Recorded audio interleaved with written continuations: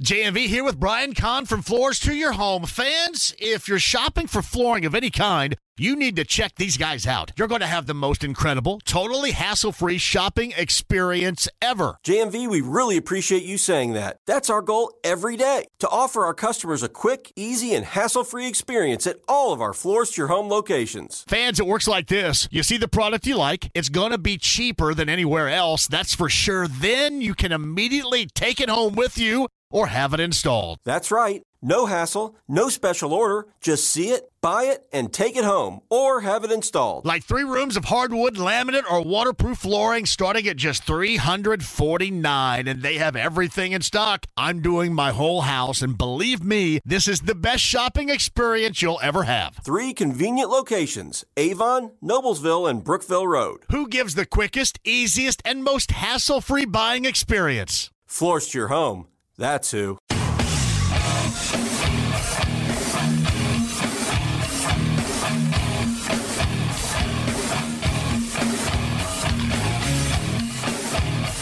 What in the hell do you think you are doing? Hey, John Boy. I'm telling you straight, it's my way or the highway.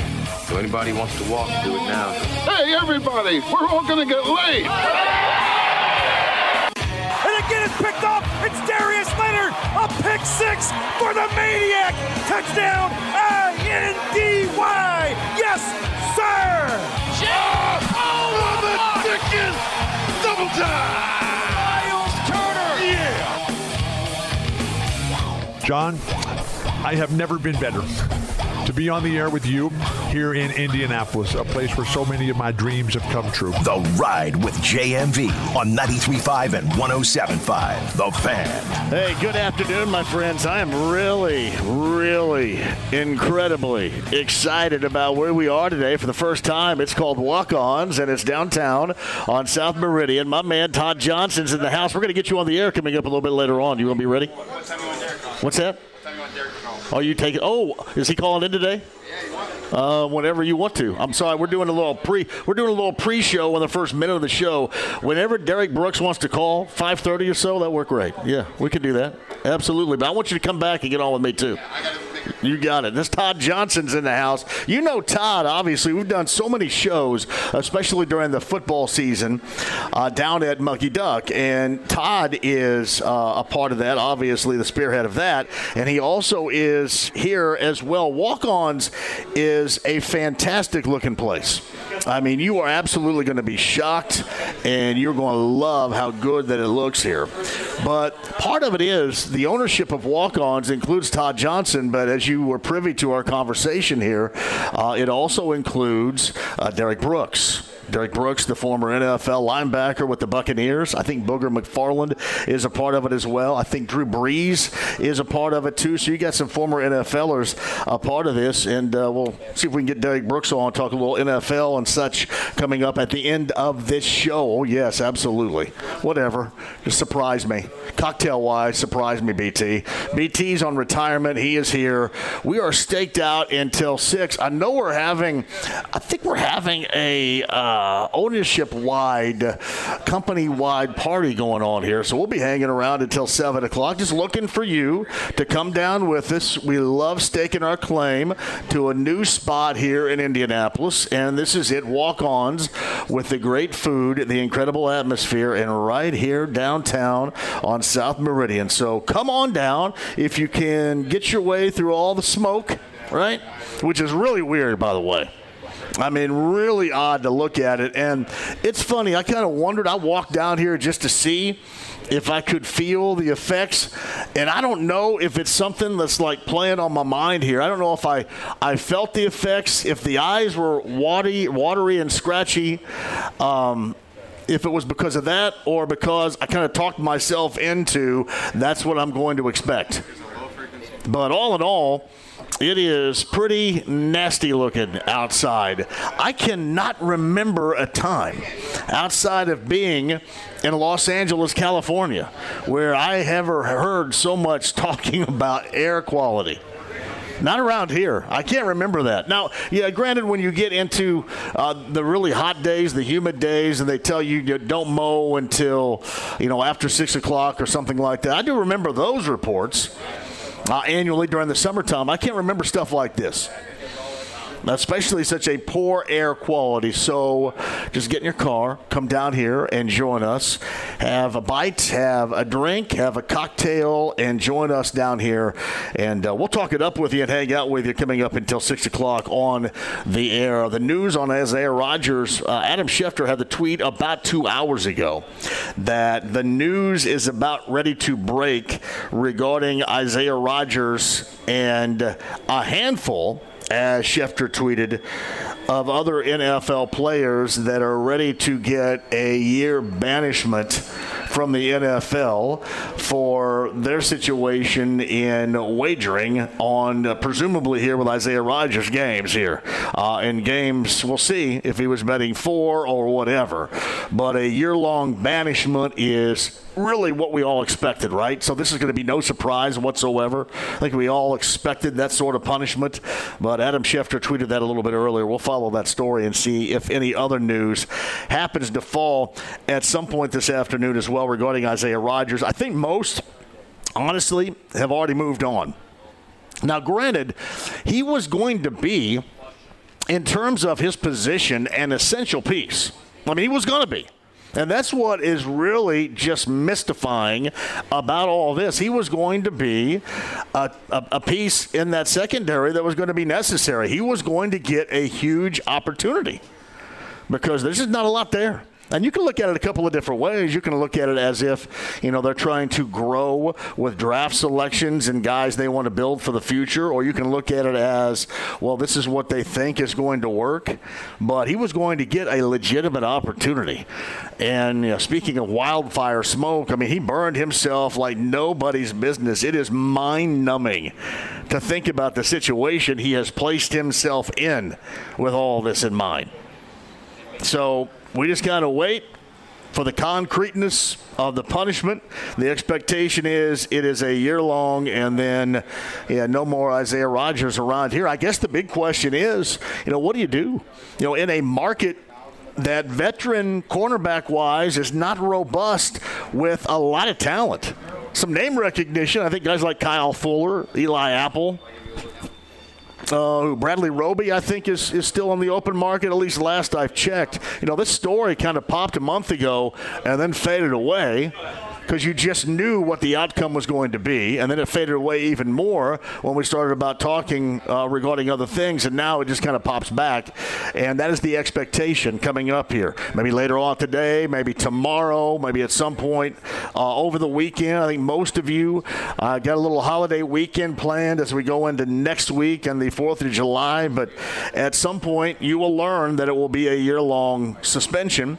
And we'll see if the Colts end up doing anything else or if they just kind of ride this thing out the way that it is. Seems like that's what they're going to do. Again, we shall see, but that is the news today. Not a lot of it, and really most of it you already knew that was coming. But it was kind of a warning flare, if you will, that, hey, this is going to come down sooner rather than later, and it's not only Isaiah Rodgers. And Isaiah Rodgers has already copped to it.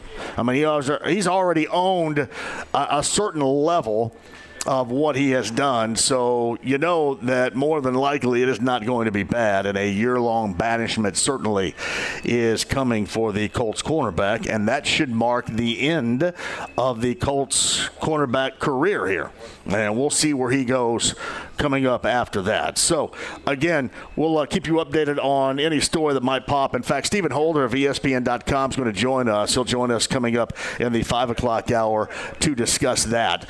We also got Chris Denary to join us. Thank you very much for the beer. Appreciate that. Chris Denary to join us coming up in the 4 o'clock hour. We are going to talk about a variety of things with him, including what this free agency period, what this Pacer team may look like coming up in October compared to what it is going to look like as of right now, or what it looked like at the end of the year. So Denary is going to join us coming up in the 4 o'clock hour.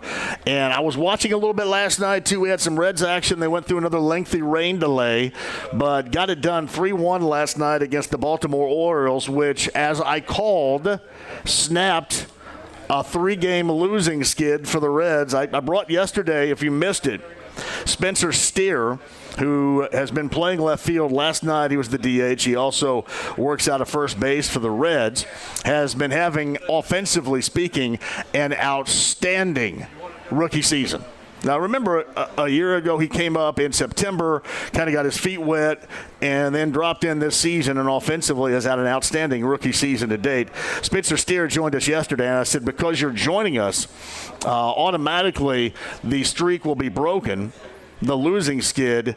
Now, the one thing I didn't tell him is that after joining us, you'll strike out 2 or 3 times and have an offer. I didn't say that, which he did, but it was a great conversation yesterday. If you missed it, Spencer Steer of the Reds, it's at 1075thefan.com, and you can check out that podcast at your leisure. Meantime, via the Andy Moore Automotive Group hotline, longtime coverer of the Reds for MLB.com right now, Mark Sheldon joins the show. Mark, good afternoon. How are you? I'm doing good. Good afternoon. Pardon my voice. I've lost it, so you'll have to forgive me. Yeah, well, I mean, we're dealing with the Canadian wildfire smoke here in Indy, so we got the windows and the doors open right now, so who knows what's going to happen to us all here locally. Good. Yeah. Hey, I will say this. Did you imagine the team you were covering in the Reds that you've covered for such a long time would be in the midst? And I know they went through a losing skid, but got a win last night. They reeled off 12 consecutive. Would you have imagined at the start of this year that both this Reds team and its fan base would be so excited about this particular product? To be honest, no, I didn't expect that to happen. It was definitely surprising. I will say that the team seemed more exciting even when they were 7-15. I was like, they're definitely playing a brand of baseball that I can really enjoy and watch, and I think fans would like. But, they were in a lot of games that were close, and they weren't quite winning, but then they started putting it together slowly but surely, and then exploded in the last, 3 or 4 weeks. So, yeah, back in March when spring training was happening, no, I would not have expected them to be in first place and have a chance to go to the playoffs. How did you compare last weekend with the fans and the sellouts and the excitement when the Braves were in town? How far back do you have to go to find a regular season game that had that type of atmosphere? Probably 2013 during the time when Billy Hamilton came up and people were really excited to see him, but probably even more so 2012 when they were a 97-win team and there's a lot of battles with the Cardinals, and it seemed like every game meant something when they played those teams, and it certainly, even though it was only June, but them playing the Braves the way they did and having all those one-run games, the back and forth and the sold-out crowd, a lot of Braves fans were there too, but there were more Reds fans. And it really did feel like playoff atmosphere type of baseball. It felt like there was a high stakes, and it was a great place to be inside that ballpark. So Mark Sheldon, who covers the Reds, MLB.com, longtime coverer of the Reds, with us via the Andy Moore Automotive Group hotline. I was talking to Spencer Steer yesterday, and I had asked him this. I said, hey, this was just my observation watching the Reds as a longtime fan. It looks like this group is unafraid of situations because they've not ever been in those situations. And oftentimes, Mark, you've covered this team forever, oftentimes that can be a detriment to your team, individually and collectively. But with this group, it seems like they go full throttle the entire time, and they really have no fear of failure because they have yet to fail at this level. And it just seems like they have no fear. That's really something I think unique that we rarely see in a lot of sports, especially that of baseball with a group like this. Well, you do have a lot of young players that are confident, that had success at other levels of baseball or before they got into professional baseball. And they all kind of come up together, and they all have each other's backs. They also had a meeting early in the year when they were struggling with the hitting coach and David Bell, and they really did embrace the mentality is, get each other's backs. If the guy batting second strikes out, the guy batting third will pick him up. The guy batting third doesn't do a good job, the guy batting fourth will. And they don't feel like they have to score a 6-run home run every time somebody's batting, and they know they can pass it on to the next guy and they'll pick them up, and that's kind of what enables them to have these comebacks. And even if they have a slow start in a game and the starting rotation doesn't have a good first 2 innings, between the bullpen and this lineup, they do feel confident that they can get back into any game. Well, I mean, the enthusiasm they've given the fans, but just the enthusiasm in that clubhouse that transfers to the bench. That has been a hell of a spectacle to watch. I mean, that's a lot of it too. I mean, winning does. I mean, it delivers enthusiasm no matter what. But to the level with all these young guys and the way that they're enthused about the accomplishments of one another, that takes it to the next level, I think, for the fans certainly. And you can see it. And I was talking to Spencer Steer about that yesterday. That's something they feel from teammate to teammate about cheering on one another and feeling gratitude when a teammate hits a home run or a teammate does something big. Man, that is something that's not lost on Reds fans that we've been seeing nightly for the past month with this group. Certainly, and they did a lot of team building, chemistry type things back in spring training.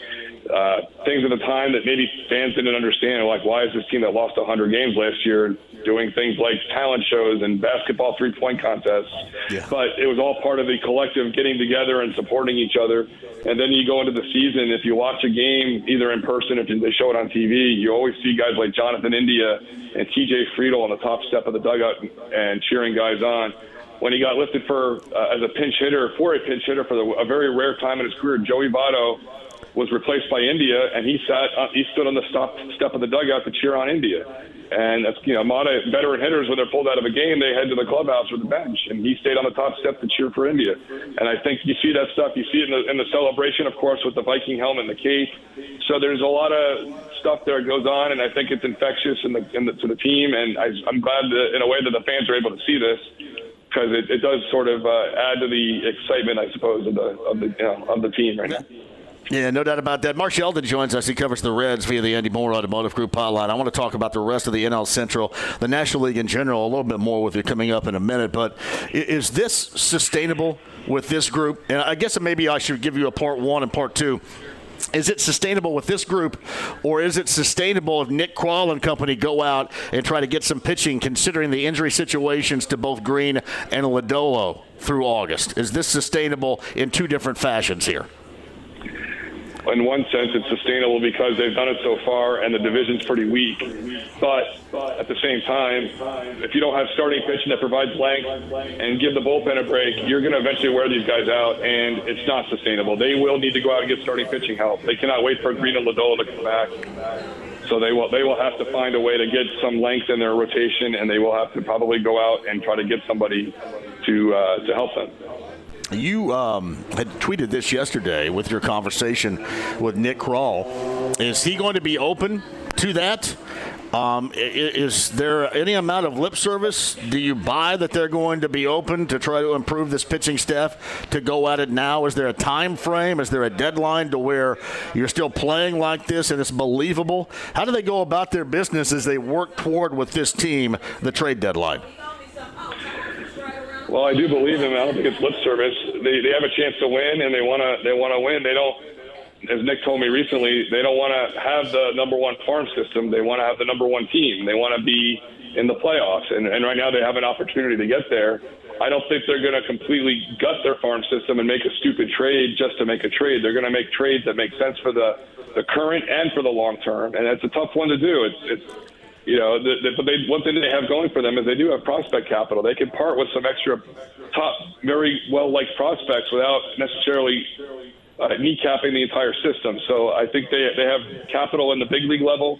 They have a lot of players that were getting regular playing time. That since some of these prospects have come up and see their playing time slip, and they may not be afraid to trade those guys, and they may have to be able to package them with a pretty important prospect or two to make it happen. If you look at last season, the teams that parted with their prospects to the Reds, so the Reds could trade Luis Castillo and Tyler Mahle, the return was a major haul, especially for Mahle. If you look at the results with Christian Encarnacion-Strand and Spencer Steer, that's paying off already. But even the guys that came over in the other trade for Castillo, those guys are doing really well, and they're becoming top prospects too. And two of them just moved up to AAA. So they're gonna have to give up a lot to get a pitcher like that back.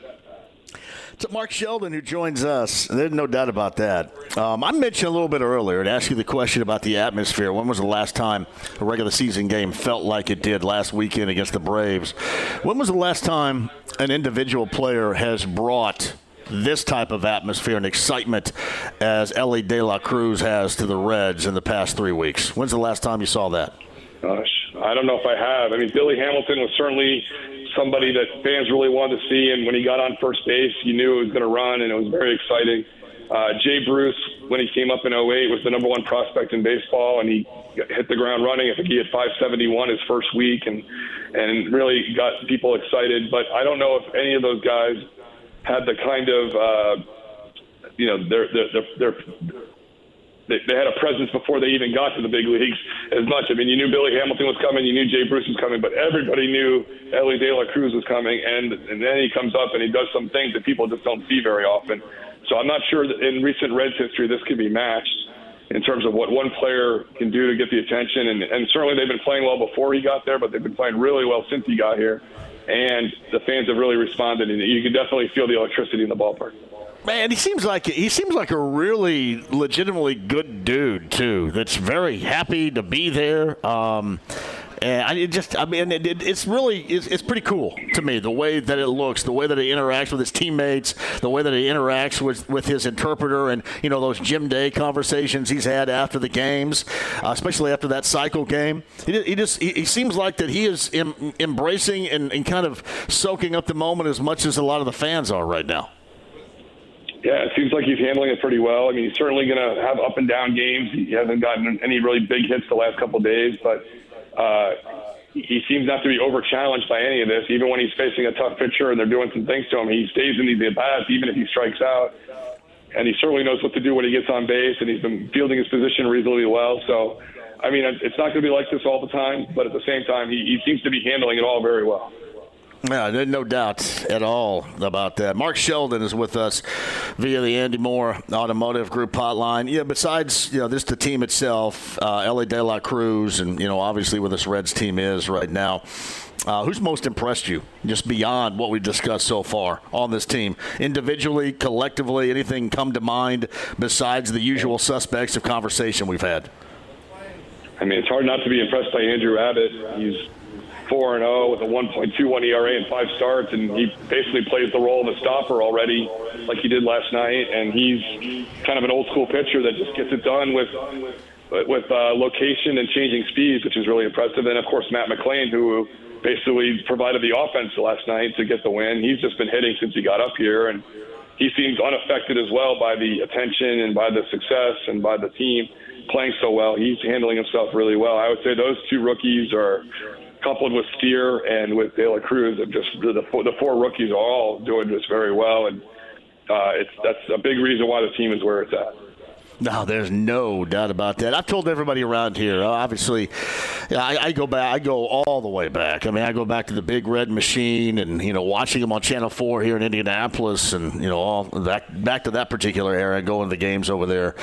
But the success has been fleeting here recently, and I told everybody during that 12-gamer to soak every aspect of it up.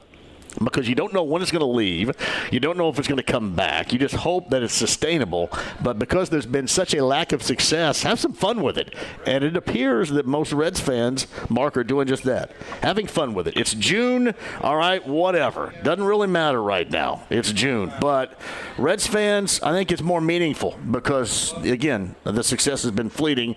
And it seems like that they're all soaking it up, just like, somebody that can actually be a fan who covers teams here in Indianapolis because it's out of market can be a fan of this team and soak it up as well.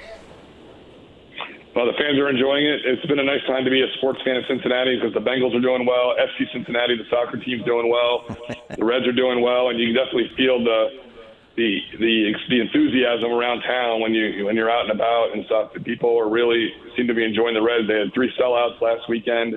I know this weekend, with not only that, they have Taylor Swift in town, so there's going to be a lot of action going on downtown this weekend, and it's going to be wild. And I think it's cool to see the ballpark full. A lot of years in these past few seasons, when they do have good crowds, it's usually because the other team is drawing well, like the Cubs or the Mets or the Yankees, the Dodgers, and the Braves. They bring all their fans, and they dominate most of the noise. And when the Reds were playing the Yankees a couple months ago, it was almost all Yankee fans, and it felt like a Yankee home game. But now that the Reds are playing well and the fans have responded, you definitely feel that it's a Reds home game and they have a home field advantage, and they really do seem to feed off the energy from the fans. So this weekend you got the Reds and Padres. You've got FC Cincinnati and Taylor Swift all on the same night. Is that true? I believe it's true, yes. Whoa. That'd be a fun night in Cincinnati right there. That's a good one. If you're driving down from Indy, I would drive down early and get your parking quickly. No question about that. Hey, Mark, we're going to stay in touch again because this is, and you're right, you look at the NL Central, and there's a lot of weakness right there.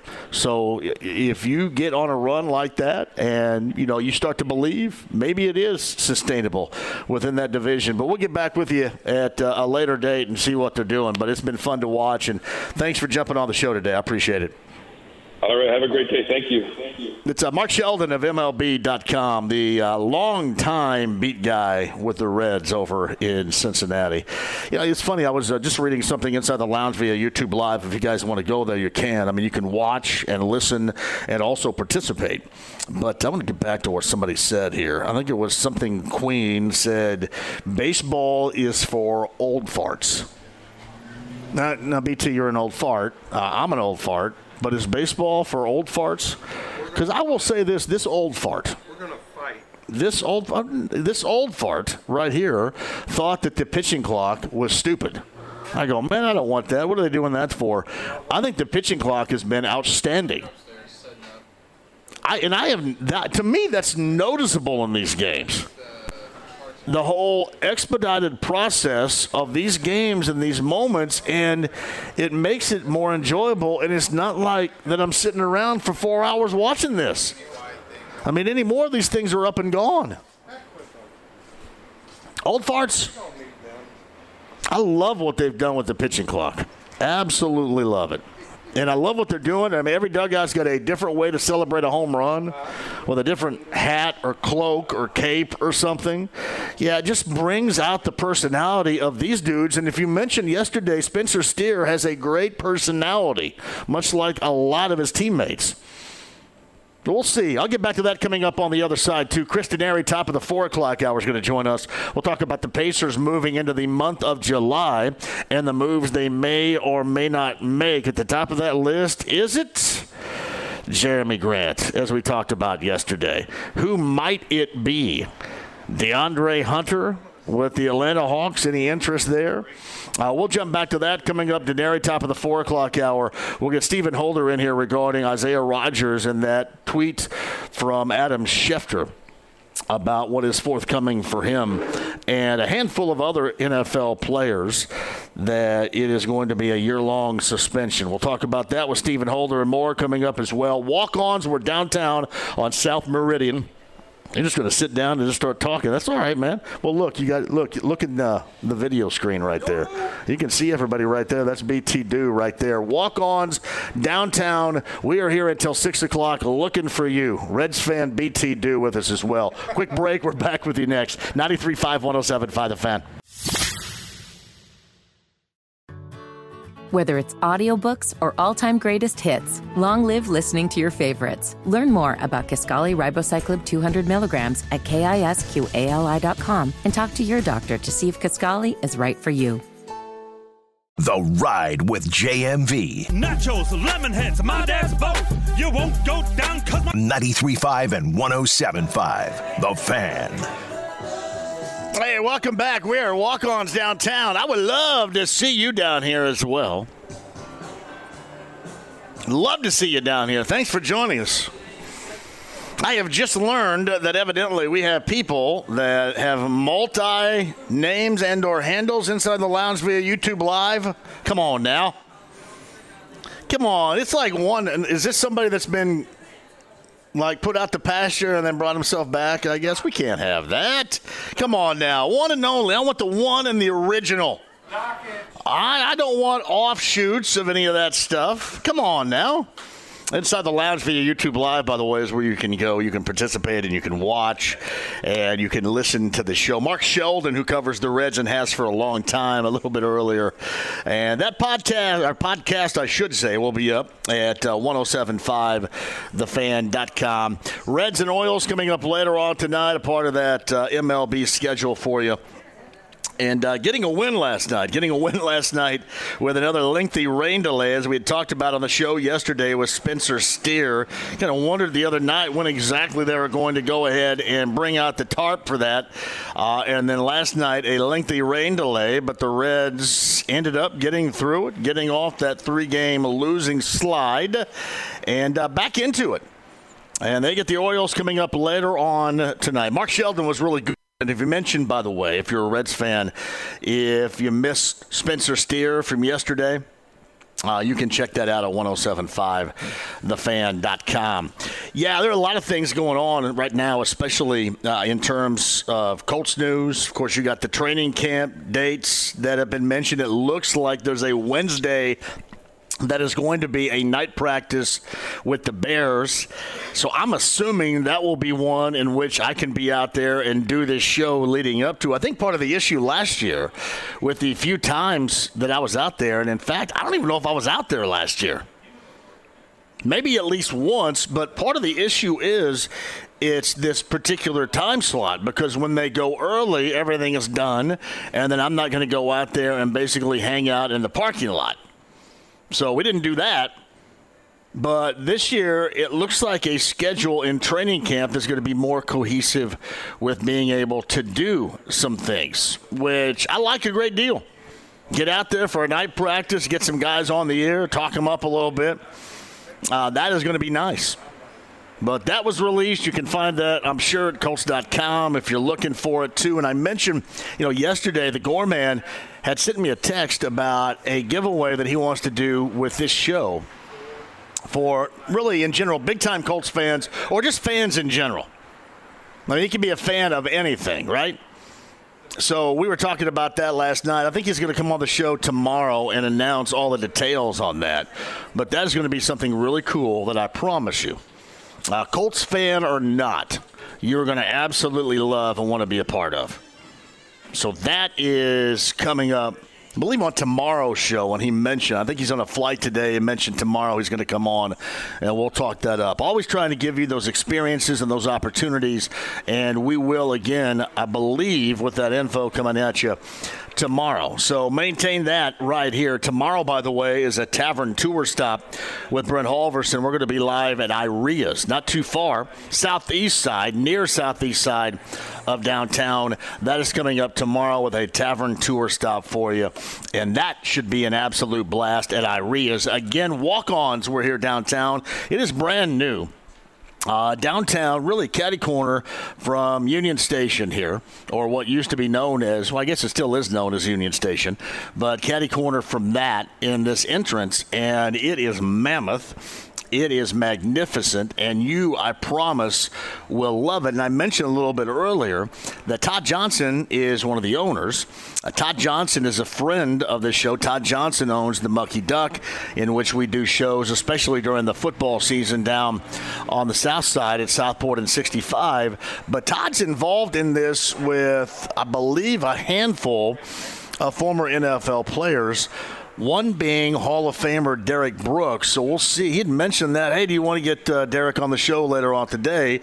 And as you know, when we talk to Hall of Famers, we absolutely love to get those guys on the show. But I think Derek Brooks is a part of this. I think Drew Brees is a part of this, and maybe even Booger McFarland as well. So we'll talk to Todd about that coming up a little bit later on, and maybe get Derek Brooks on this show coming up in the 5 o'clock hour. I'd also mention the situation with the Pacers yesterday. They announced the Summer League in Las Vegas and their roster. And a lot of you were a bit surprised because both Matherin and Nembhard were a part of it. Now, you really don't know how much. You really don't know how much anybody's going to play, even if they are a part of this particular roster. So to me, that's not the biggest of deals. But what is more interesting about this is you get guys like Isaiah Jackson out there again. And we kind of wonder what's going to transpire with this particular roster. What they may or may not do. Are they in the category of what you might call suitors for Harrison Barnes? And I've heard both negative and positive. I will say this. I don't think Harrison Barnes brings a negative. Now, as far as where he can take you, I think that's the debate. What you expect out of him, what he can give you, that's the debate. Or I guess in terms of this, what he can give you that raises the bar on the team that you have. Because that's the expectation. I mean, the expectation is he's going to be able to give you something. He's going to shoot it. He's going to score.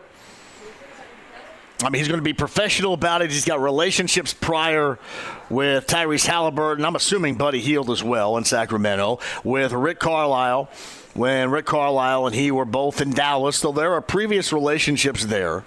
So it makes sense from that standpoint. I just don't know how much all of a sudden you would raise the bar. But I think what we noticed from last year's team is that you need more players to be able to fill the gaps that we saw, especially when Halliburton went down, especially when they went through that slide. And to me, you want somebody. Because people have said, all right, Jarris Walker is immediately going to start. I can't tell you that I believe that. And I can't tell you that I would necessarily want it. I mentioned this last year with Benedict Mathurin. It didn't matter to me that he didn't start. I just wanted to see him grow and become a more debatable subject to be a starter. And you know what he did? Just that. That's exactly what he did. He became that. And that's what I'm looking for with Walker.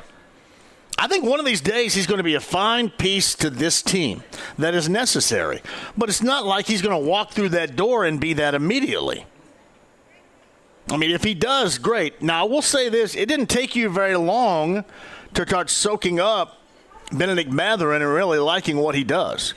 But, yeah, last year as far as starting, that became a debatable point. All right, why is he not starting? What are they waiting on? It didn't matter, and it's not going to matter to me either with Walker this year.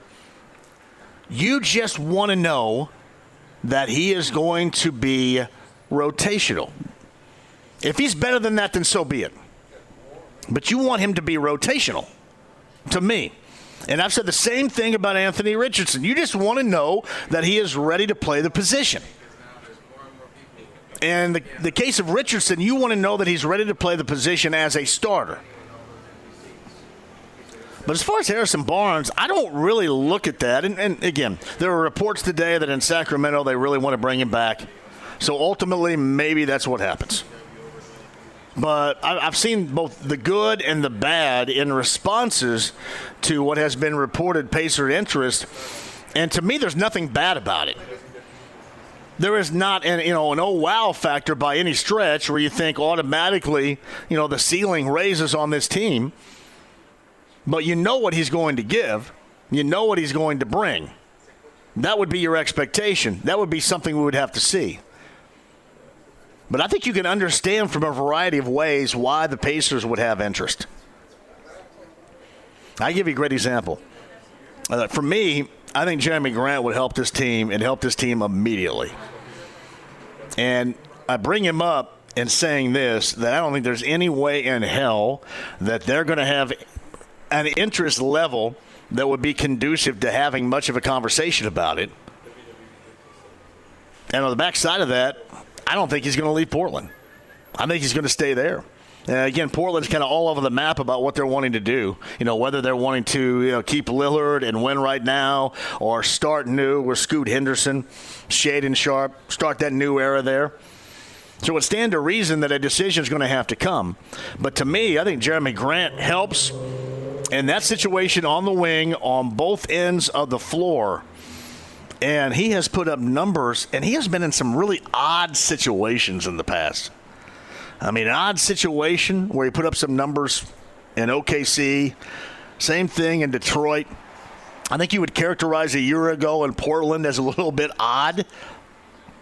So some stability and being a part of a growing team that's not kind of caught in the middle. That's one thing that Portland is right now that the Pacers aren't. They're caught in the middle. All right, what should be done here? You trying to win right now? You going to try to move forward with one of your all-time greatest players? Or are you going to start new? So I just think he would be a fantastic piece. And again, people want to argue, well, this is what he wants to get paid. I'm not talking about what he wants to get paid. I'm talking about how he would fit what the Pacers deem as necessary right now. He has that. I think he has that better than anybody out there that has been mentioned with them. More so than DeAndre Hunter, more so than Harrison Barnes, more so than Grant Williams. But I can't sit here and tell you I believe that's going to happen because there's too much working against it. We'll talk about that with Chris Denary coming up at the top of the hour as well. As I mentioned, Stephen Holder's going to join us in the 5 o'clock hour. The tidbit of news that did slide today from Adam Schefter is that forthcoming, there is going to be a punishment handed down from the NFL with a handful of NFL players, including Colts cornerback Isaiah Rodgers. And it is going to be a year-long suspension. And again, this is not surprising to anybody. This is exactly what we expected. It is just mind-numbing to believe that a player, and I'm not going to say the magnitude of the player here, because it's not like you were going to think this guy was going to be all pro or anything like that, but he had a legitimate chance. Not only is he going to miss out on a couple of $1 million, but he had a legitimate chance of really showing what he has, be able to show what he has here this year. Considering the secondary. You get rid of Stephon Gilmore.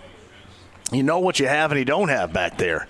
But instead, you're going to lose an entire year. And that's what's tough in the NFL, because you lose an entire year that you can't get back. And really, these careers in the NFL average about 3.5 years anyway. So you just punted one on just an outrageously stupid decision. That, to me, is amazing. We'll see if anything breaks concretely coming up before the end of this show. And, of course, sitting right here, I'll have it for you. Walk-Ons, we're downtown on South Meridian. Great food, great beverage, and we are looking for you down there today on a Wednesday. Might as well celebrate, right? I mean, we're inside right now. We do have the doors open. We're inside. This is a very low, maybe the lowest I've ever seen of air quality day here in central Indiana. I can't even remember talking about it, much less talking about it at this length. But you can definitely see it looks like something out of a Star Wars film out here. It's really weird. But that is, again, the Canadian smoke. Yeah, not Canadian smoke in terms of what I talk about, like Natasha Henstridge. This is Canadian smoke coming from wildfires there. And it is just a ugly day. So you kind of wonder what it might look like without this. This probably be a fantastic day without it. This is really weird looking around here. So join us inside Walk-Ons. We are downtown. Inside the lounge via YouTube Live if you want to go there. The HD is working inside your car. If you have that, check it out. The stream, the app at 93.5 and 107.5 The Fan. Back with you next. Whether it's audiobooks or all-time greatest hits, long live listening to your favorites. Learn more about Kisqali Ribociclib 200 milligrams at KISQALI.com and talk to your doctor to see if Kisqali is right for you. The Ride with JMV. And you can tell Rolling Stone magazine that my last words were, I'm on drugs. 93.5 and 107.5 The Fan. I'm at Walk-Ons downtown. I'm looking for you. We have the doors wide open. The welcome mat is out on the new Walk-Ons location. It is downtown Indy off South Meridian. Thank you for joining us. Mark Sheldon of MLB.com a little bit earlier talking about the Reds, the National League Central, these surprises. We didn't get into the disappointments being on the top of that list, being the St. Louis Cardinals. Cardinal fans, I do like giving it to you. I mean, I do. But at this point in time, I don't think this is going to happen per the format, which is usual with the Cardinals. Normally in late August and September, they just kind of transform into an ass whipper. And I don't think they're going to do that this year. So I kind of take the opportunity to rip on Cardinal fans right now to have fun with you. Because, again, who knows when this thing with the Reds is going to end. Hopefully it doesn't, but who knows when it's going to end. But we talked to Mark Sheldon about the Central, talked to Mark about the surprise Reds, Ellie De La Cruz, and that phenomenon over there. And really, more so than anything else, and you saw this with the Bengals. You saw it with the Bengals when they finally started winning, how starved fans were for that over there. And you saw that in terms of the Reds last weekend against the Braves. You saw it. I mean, you saw a fan base that had been long since starved for any level of consistent winning, even if that consistency is in the form of over 12 games. Didn't matter, and it shouldn't matter. Should not matter. That is a fan base that loves the Reds, but they have been so awful for the most part. Last year was just absolutely unwatchable. But you can't see. I'm telling you, you look at the Colts just like we talked about the Pacers last year. Colts fans are looking for anything right now, too. You know, they're not as win-starved, success-starved as Bengal fans were. Oh, that's a couple of decades right there.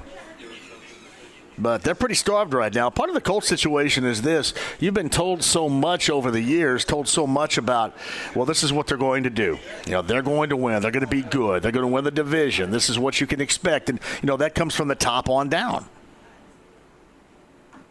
And I've mentioned this before. What the Pacers did last year is say, hey, you know what? You know, oftentimes this thing may be ugly. This thing may not look good. And what did they do? They over-delivered. The Colts have to over-deliver in some form or fashion, have to show you something. And if it's not the quarterback, because, again, I don't have any grand expectations for Anthony Richardson as a rookie, but I do think that they have pieces that can help, and that's when I talk about Jonathan Taylor. And when people talk about Jonathan Taylor, well, it's a running back. Why would you want to extend him? Because, you know, the running back, it shouldn't matter. That's just throwing money away. I mean, you look at how the running back position is viewed around the NFL, and in a lot of places it is. But in this place, it shouldn't be. Because what else you got going on for you? What else is happening with you? You're going to need him. They're going to need him. Your rookie quarterback is going to need him. No, make no mistake. And I know you can make the argument, well, you know, Saquon Barkley's in a situation like this. And look, I mean, the Giants were surprised and went to the postseason last year. I'm just talking about getting up off the mat of embarrassment. That's what the Colts were a year ago. A clown show, an embarrassment. He's necessary just to do that. He is necessary just to do that. So to me, I view him differently than how you view Saquon Barkley in New York, differently how you viewed Dalvin Cook in Minnesota. You know, how you may view Eckler with the Chargers. I just view it differently because this is a part of the survival of raising the bar this season from an embarrassment, and at the same time helping out your rookie quarterback. This is, to me, what is drastically different than what is most every other running back around the NFL. Yeah, I know you bring up the stat all the time in the past, however many Super Bowls, that a fifth or a sixth round running back was what was being utilized. I'm not talking about a Super Bowl. I'm not talking about an AFC title game. I'm not talking about the postseason. I'm talking about trying to lift up a fan base that was absolutely embarrassed by the level of play and all that went on here last year. And you're trying to do that with a guy at quarterback, again, hopefully, starting week number 1, that's played 13 games in the past.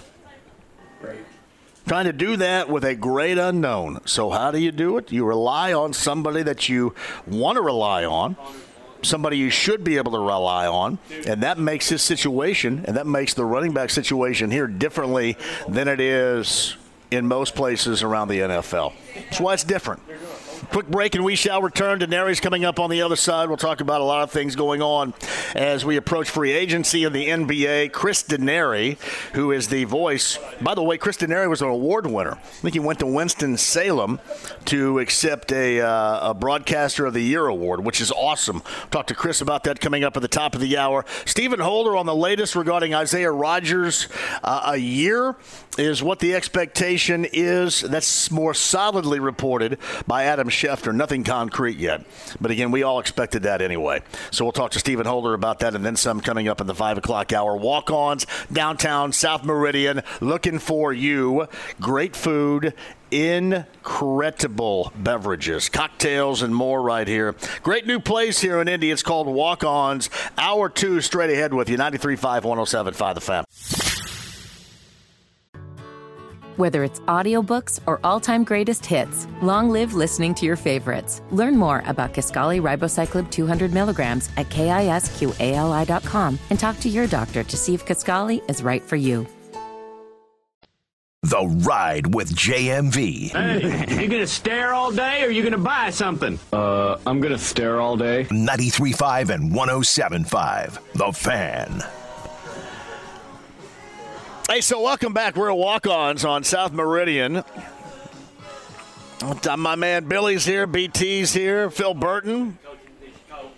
IMPD commander, friend of the show, was down here a little bit earlier. I'm looking over the menu. They had sent me out something, and I didn't realize it until I was a couple in here. I am dining on some gator right now.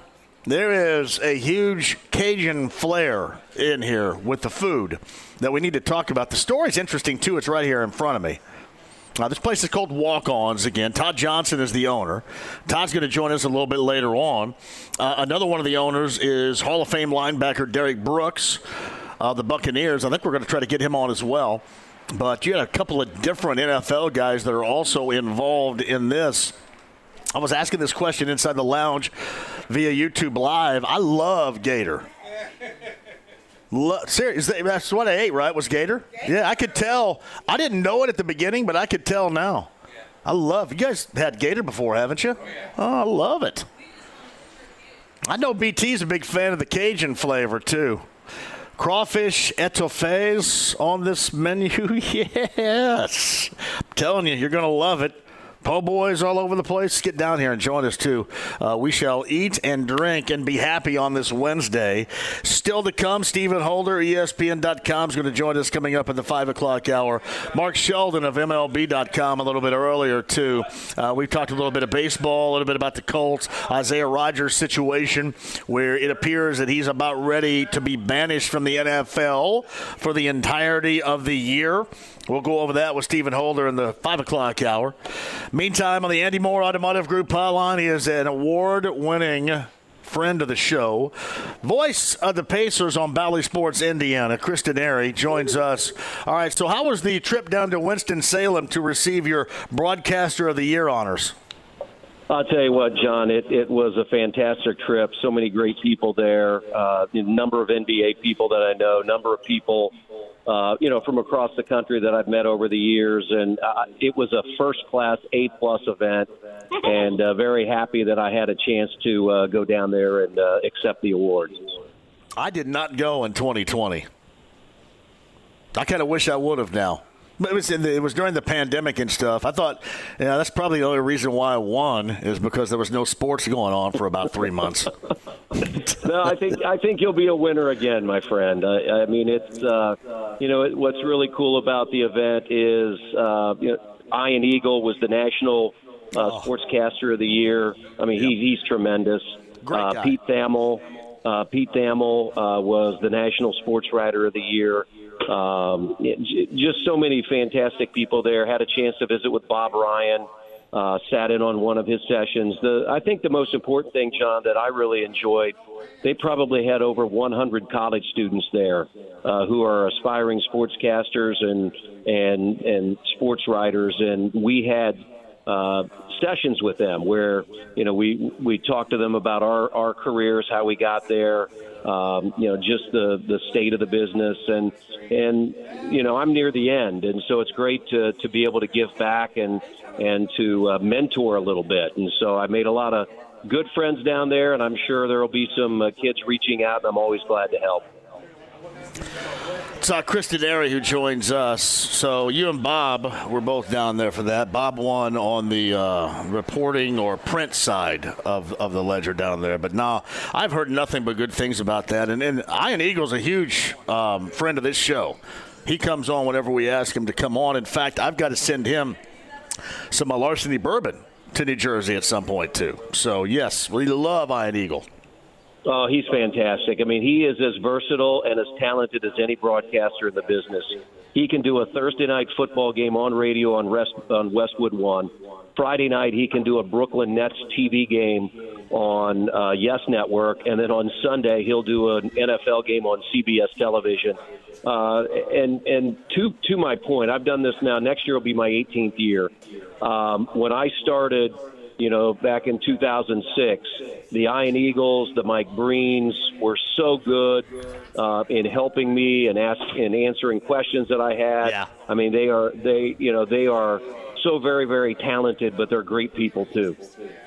No doubt about that. Kristen Airy with us. So I'm assuming that there's going to be some interest going on with this Pacer team. Let's double back to almost a week ago now on a Thursday night in the draft. What did you think about what transpired? And maybe even more so, what did you think about what they try to do as well? And oftentimes that's what happens. You try to do something that doesn't work out.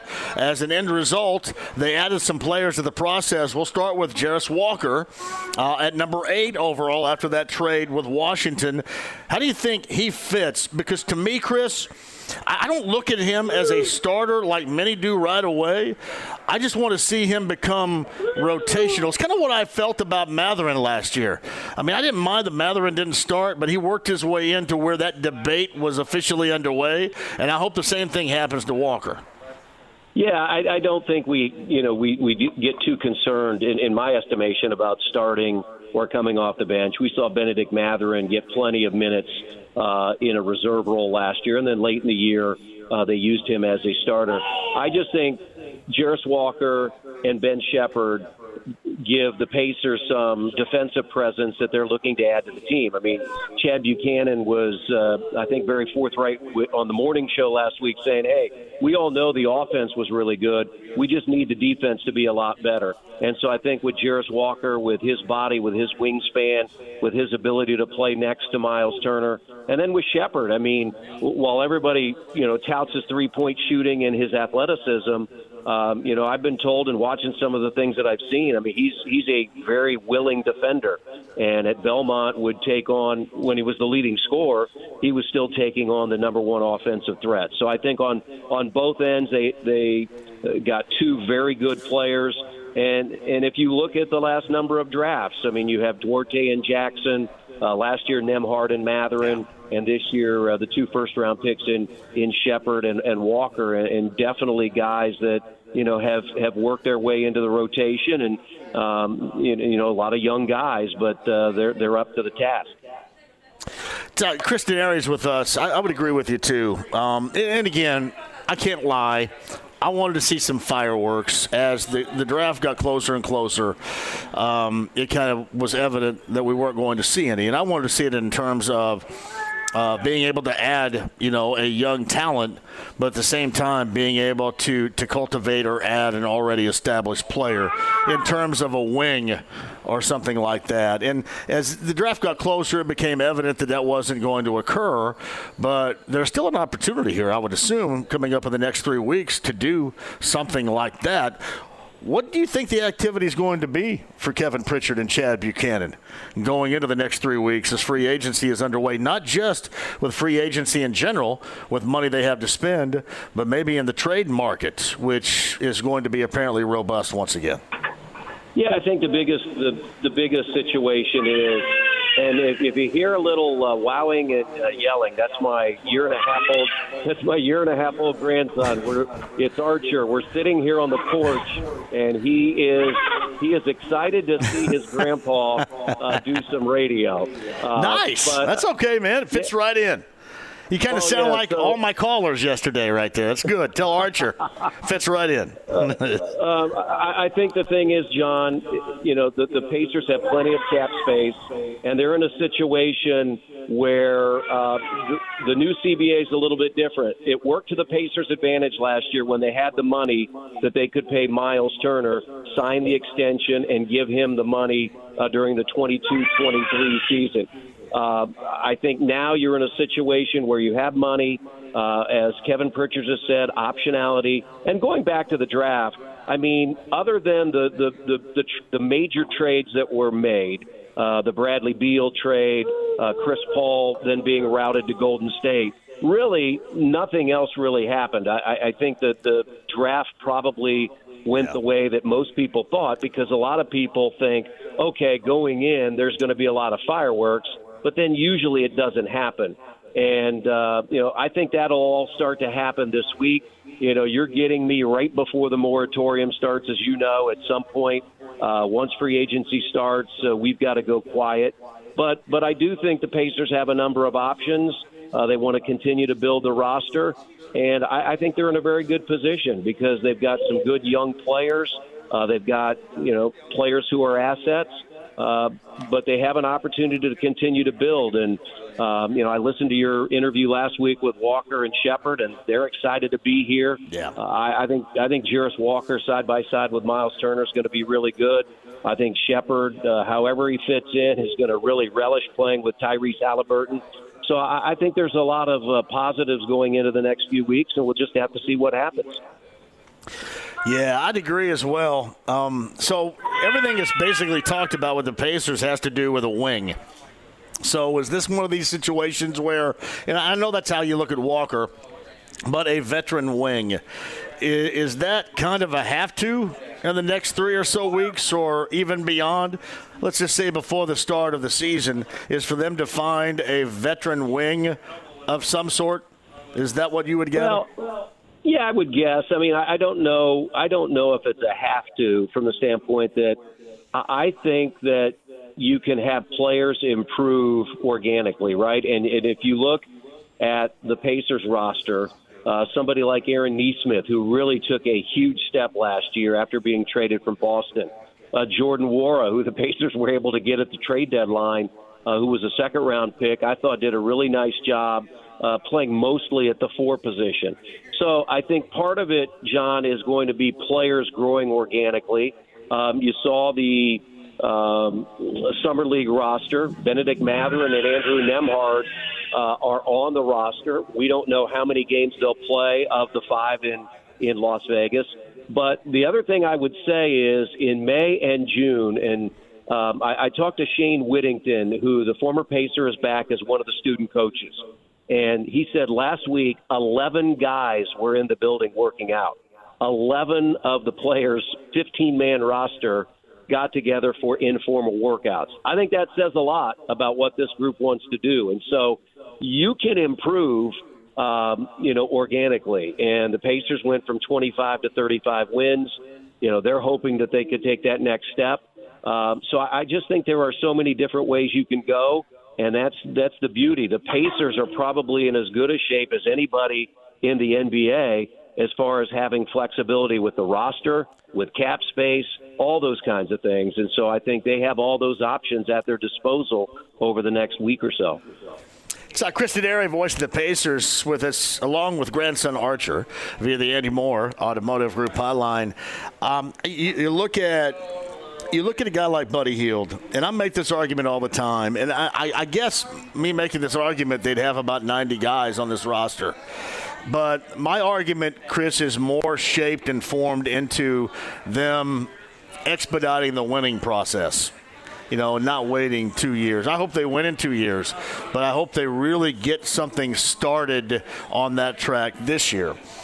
Thus, I find it really hard to believe that they can have the same type of output and success offensively if they deal Buddy Hield. And I know some of the pitfalls that may come after if they don't.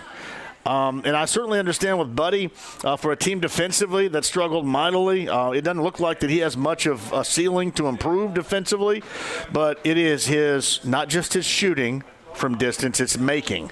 His making ability and his availability and the fact that you have to tag him wherever he is on the floor whenever he's in there.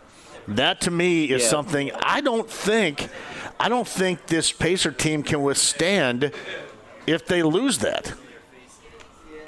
42 to 44% three-point shooters are not growing on trees. I mean, there are a lot of talented three-point shooters out in the NBA, but as you said, his ability to make tough shots, take shots, he has a great relationship with Tyrese Halliburton. I thought he did a really nice job late in the year accepting his role of coming off the bench. When they made the change and decided to put Mathurin in the starting lineup, Buddy was still an integral part of the rotation. He just did it in different minutes off the bench. And so I'm with you, John. I mean, you've got to have guys that can put the ball in the basket. The Pacers had one of the top offenses in the NBA last year. We've said ad nauseum, have to get better defensively, but you have to have guys that can make shots. And I think we saw in the NBA playoffs, I mean, one of the reasons, Miami's a really good defensive team, but one of the reasons they got to the NBA Finals was in a number of those series. You had Max Strus, you had Duncan Robinson, you had Gabe Vincent, all making significant three-point shot contributions. So I'm with you. I think you've got to have guys that can stretch the floor, that are threats, and there's no question that Buddy Hield is that. Yeah, and I just – you mentioned this earlier, Chris, in terms of this team winning. I'll give you a great example. So I talked to Chad Buchanan about a month ago, and he had mentioned that, in a couple of years is what he said before we talked about, this coming year. And I said, that's not my expectation. My expectation is, to get on the board and, to be viable within the playoff picture in some form coming up, this coming year. And when I talked to Tyrese Halliburton before the race, he was out with us in Pagoda Plaza. That's how he feels, too. So I can imagine. You mentioned these guys working out and working hard at it right now. I can imagine these guys probably don't want to hear as much about what is hopefully coming down the road as much as they hope to get better this year and to have an impact with this group this year. You agree? Yeah, I agree, and that's why they were there in early May with that voluntary opportunity to get together because the regular season ended April the 9th. You had the play-in tournament, and then the next weekend started the first round of the playoffs. And here were these guys, it was very early May that they were all coming back after maybe a couple of weeks off. And that would have hit right at the end of the first round into the second round. That's what they want to be a part of. And so that's why I think to a man you saw the group get together in each of the last 2 months. Summer League will be important for some of those young players leading into Vegas. August is usually the quiet month. That's when most people, coaching staff, front office, players have some time off. And then they'll regather sometime in early to mid-September before training camp and unofficially start working out, getting ready for next year. So I think you have a really, really good group. It can't be understated, the type of leadership that Tyrese Halliburton provides. I've said, he's the Pied Piper. I mean, people follow him. And I think it's not just the people that are currently on his team, but I think there are going to be other players across the NBA that are going to want to play with him. And I think that's one of the most important things that the Pacers have going for them as they move forward the next few years. It's Chris Denary, who is the voice of the Pacers, Bally Sports Indiana, broadcaster of the year of the state of Indiana. Kind enough to join us via the Andy Moore Automotive Group hotline. I wasn't surprised yesterday that Nembhard and Mathurin were on the list, the roster for the Summer League coming up in Vegas. Because, again, you don't necessarily play very much, even if you are on the roster.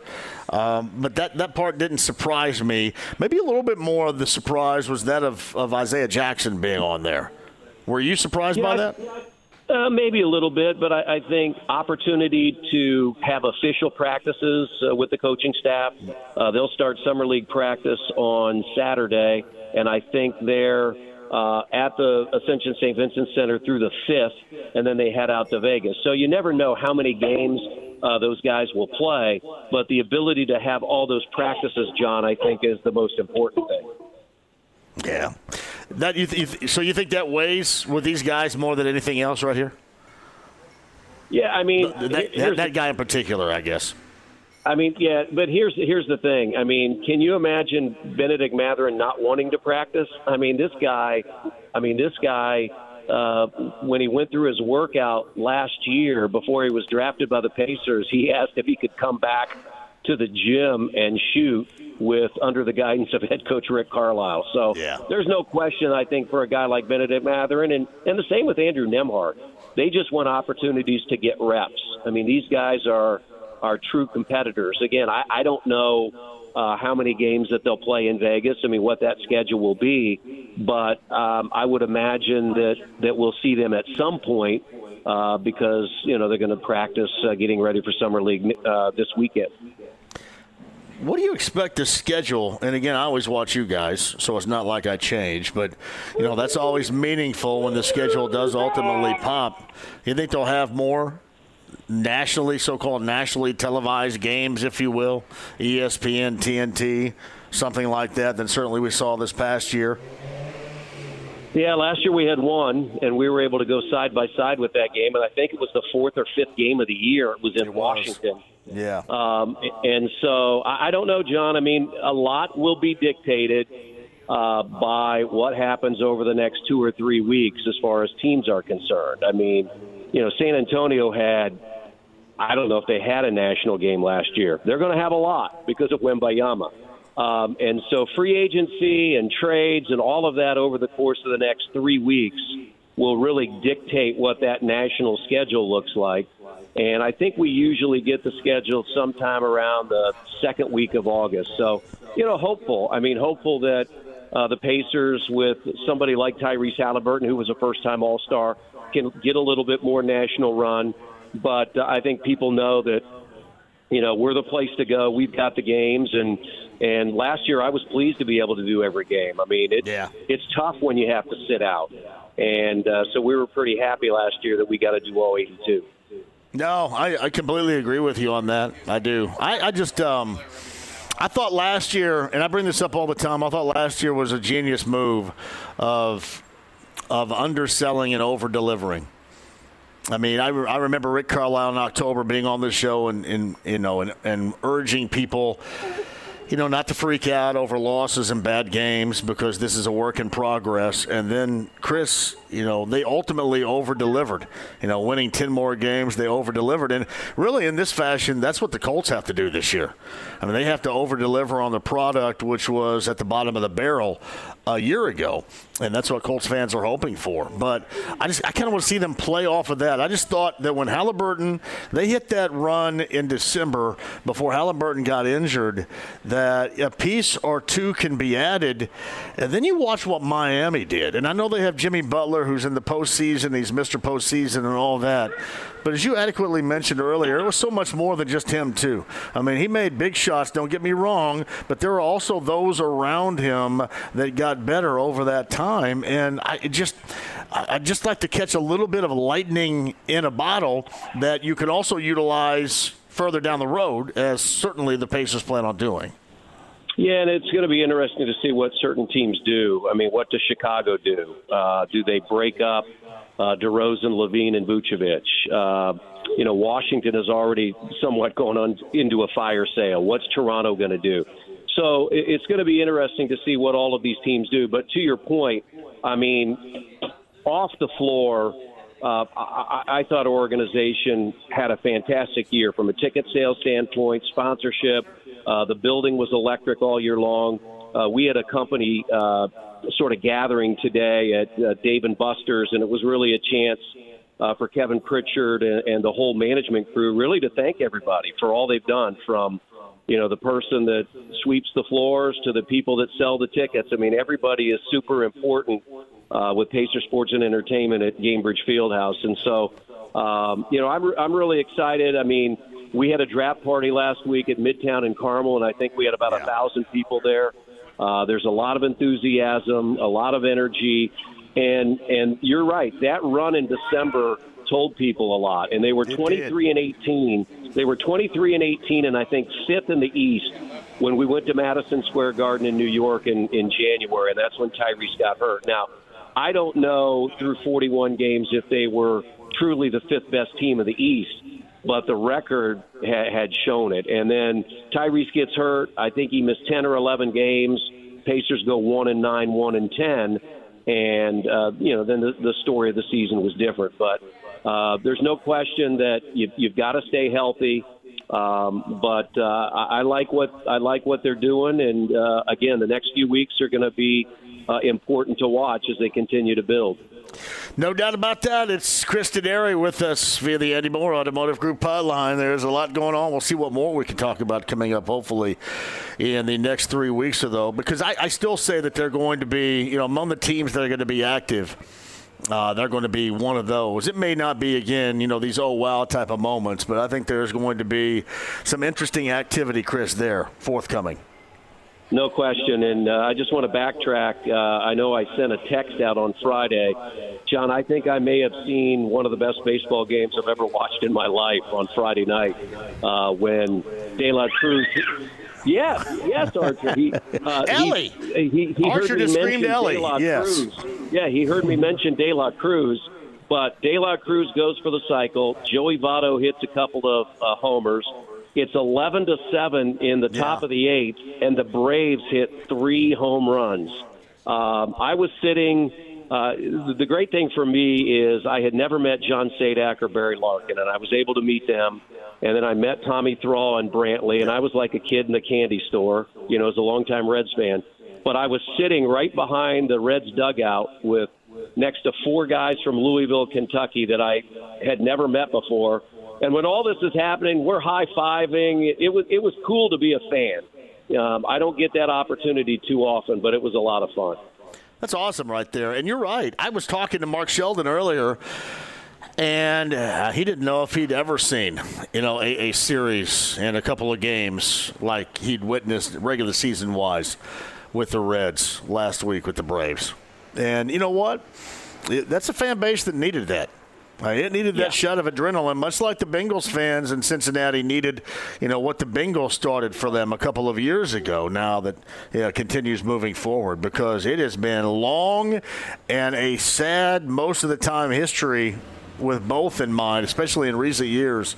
But, man, you could see how much that there was a win, fun, starved Reds fan base last weekend against the Braves.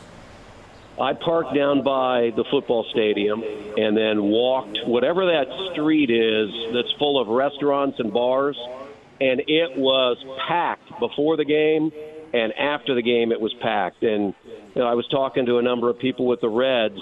Back in April they had a game where they had the lowest crowd in the history of Great American Ballpark, and it was like 7,000. And so to see that ballpark jumping and to see the energy. Honestly, John, what they're doing with the young roster reminds me a lot of what the Pacers are doing. Putting a lot of young people on the floor, letting them grow, letting them mature, and having some early success. It's a lot of fun to watch. Yeah, I would agree. I mean, I would agree, and that's why I had mentioned regarding, the Colts. They need to take a page out of what the Pacers did last year. And it's always been so much about, these high level, this is what we're going to be doing at the highest level. Now it's more like, all right, here's what you could expect, and then over deliver, because it's been a while for sure. So hey, John, that's what I thought the Pacers did well last year. I want to give you one final note that I learned on Friday. So at the press conference, and then you had Walker and Shepard in your studio after that, I met with Ben's dad, had a great conversation, and he shared with me that Ben Shepard and Josh Downs are lifelong friends. They played youth sports together, basketball and football, in Sewanee, Georgia. And who would have thought that the two of them would be rookies with the pro teams in Indianapolis? Josh Downs from North Carolina with the Colts, and Ben Shepard from Belmont with the Pacers. So that may be something you want to follow up on, but I think that's going to be a cool story to watch those two young guys grow. That is. And, Ben Shepard mentioned to me that I think as a sophomore or a junior in high school, he was 5'11". Oh, one of the dudes said And 5'11". 6'6". Yeah. Now he's 6'6". So yeah. No, I didn't know the Josh Downs, Ben Shepherd story, but that is a good one to talk about coming up at a later date. No doubt about that. Hey, Chris, Archer, thank you guys for joining us today, man. It's been an absolute pleasure. Congratulations on your award, and I'm sure we'll be doing a lot of this in upcoming days, buddy. Thank you. All right. Thanks, John. Talk to you soon. It's Kristen Airy right there and grandson Archer via the Andy Moore Automotive Group hotline. I did not know that Shepherd and Downs grew up best friends. But I did know that Shepherd was, I believe, a junior in high school and was 5'11". And is 6'6" now, and had really nothing on his radar as far as college expectations, and certainly NBA expectations. All right, walk-ons, we're downtown. It has a Cajun flair here. As you can see, if you're watching via YouTube Live, I'm trying to show here the menu. Now I got it upside down.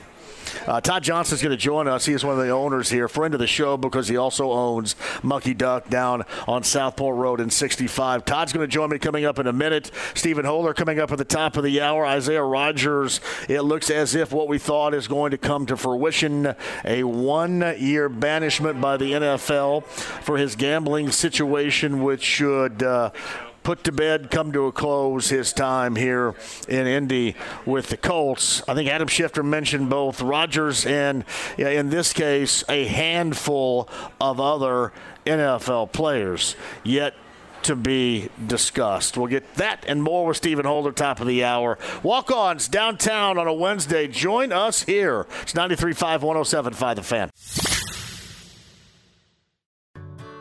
Whether it's audiobooks or all-time greatest hits, long live listening to your favorites. Learn more about Kisqali Ribociclib 200 milligrams at KISQALI.com and talk to your doctor to see if Kisqali is right for you. The Ride with JMV. It's called Sex Panther by Odeon. It's illegal in 9 countries. It's quite pungent. It stings the nostrils. 93.5 and 107.5 The Fan. Here we go. What's your podcast? Oh, hey, go ahead and put that up here, Todd. Go ahead. Hey, Todd Johnson's going to join us right here, too. Now, what were you asking me right here? What's your podcast on? Oh, what's my podcast on? Oh, YouTube Live, The Ride with JMV. We got, hey, yo. Where's our engineers? We got to turn somebody up over here. Where's everybody at? Wait a minute. I got to get Todd's mic on.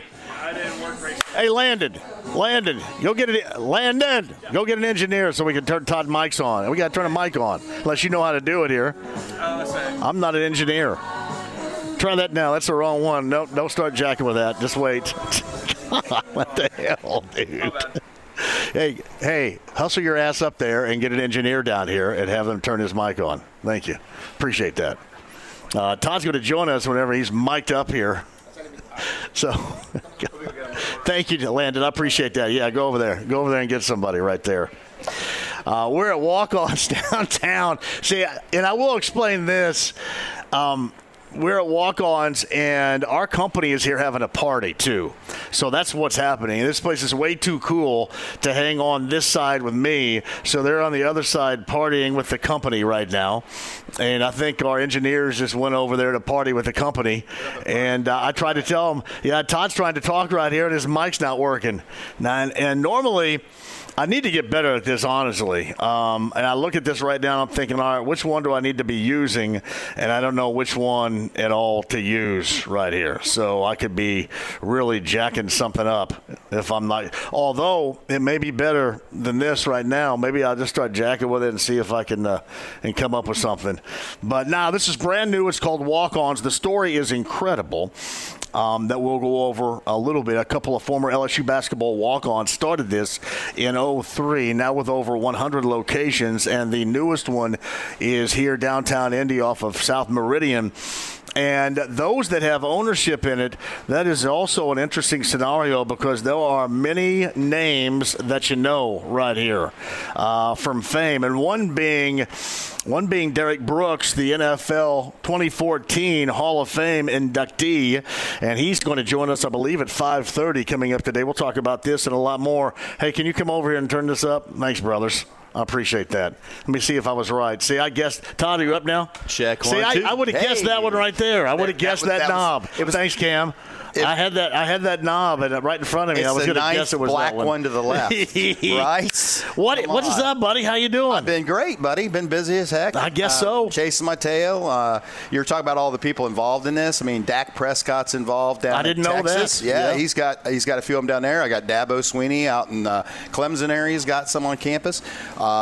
Devin White's involved in some in Tampa. Derek. Mm-hmm. This one we got a Colt favorite, Booger McFarland. He's here when we won the ring. Right. So got a lot of really good, fun guys involved in it. It's an interesting story. I fell in love with it last year. I was living in Tampa and just fell in love with the food and the whole concept. And it's family friendly. We can be right down here on Meridian Street and do some fun stuff. Well, and the background on Todd, too, I've talked about the Mucky Duck. You know Todd from the Mucky Duck, obviously, and other ventures around here, but certainly most notably when we go to the Mucky Duck during the football season. Oh, yeah. But you go back and forth. You go back and forth from Johnson County to Florida all the time. Center Grove guy, all my life.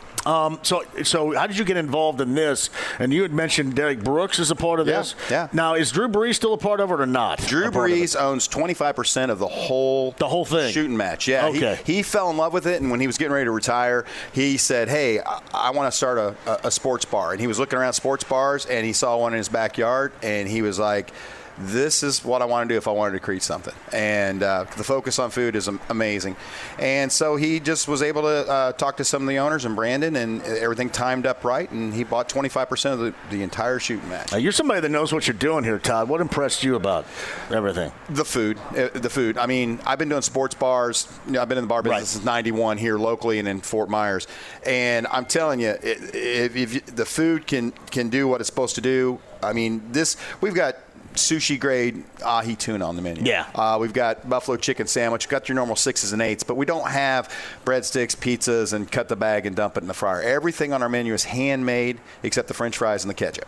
So everything's made in the bag. Mozzarella sticks, they call them mozzarella logs. Right. We got gumbo, a nice little Creole vibe to it. You tasted some alligator tail. I love the alligator. I've always loved alligator. Oh, alligator tail.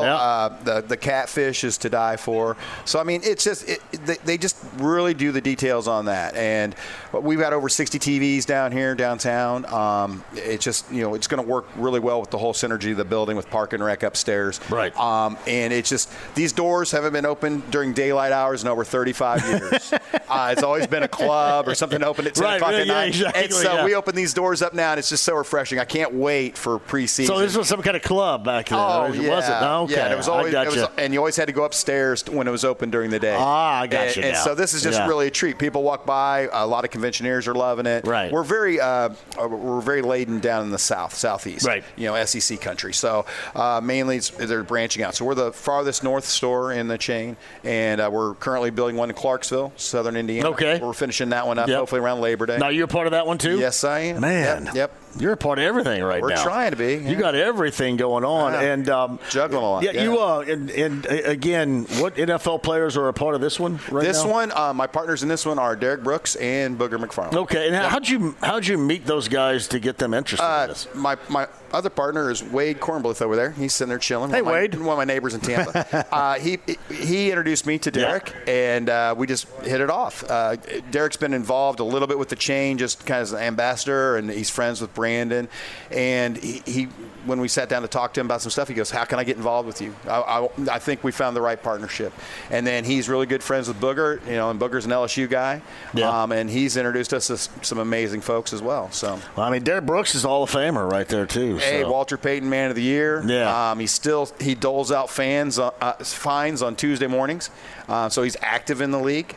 He's very active. He's an academic All-America. Yep. He says, always tell people that, remind people of that. And it's true. So I guess he hands out the fines on Tuesday? Yeah, he's one of the guys that gets to dole out fines. Yeah, so it's usually for like socks and wardrobe malfunctions and things like that? bit? Or dropping some choice words on the open hot mics. Yeah, so it's kind of interesting. Get to sit there and listen to him, and he's very Solomon about it. I mean, he's fair, but he lets him talk, and then he doles it out.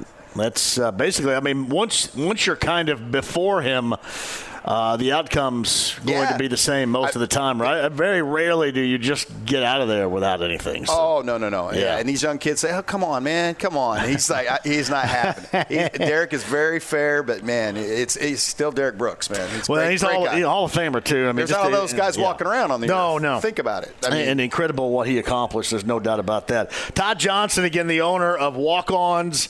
I would advise you to come down here. You guys are open, Monday through Sunday, I'm assuming? Yeah, 11 to 11, right. Monday through Friday. We're open until midnight on Saturdays. If it's a late game, if we have a late kick, and we go into the after hours, then we're going to stay open until everybody's served. We got a family-friendly area in the back. Kids can do Pop-A-Shot and stuff like that.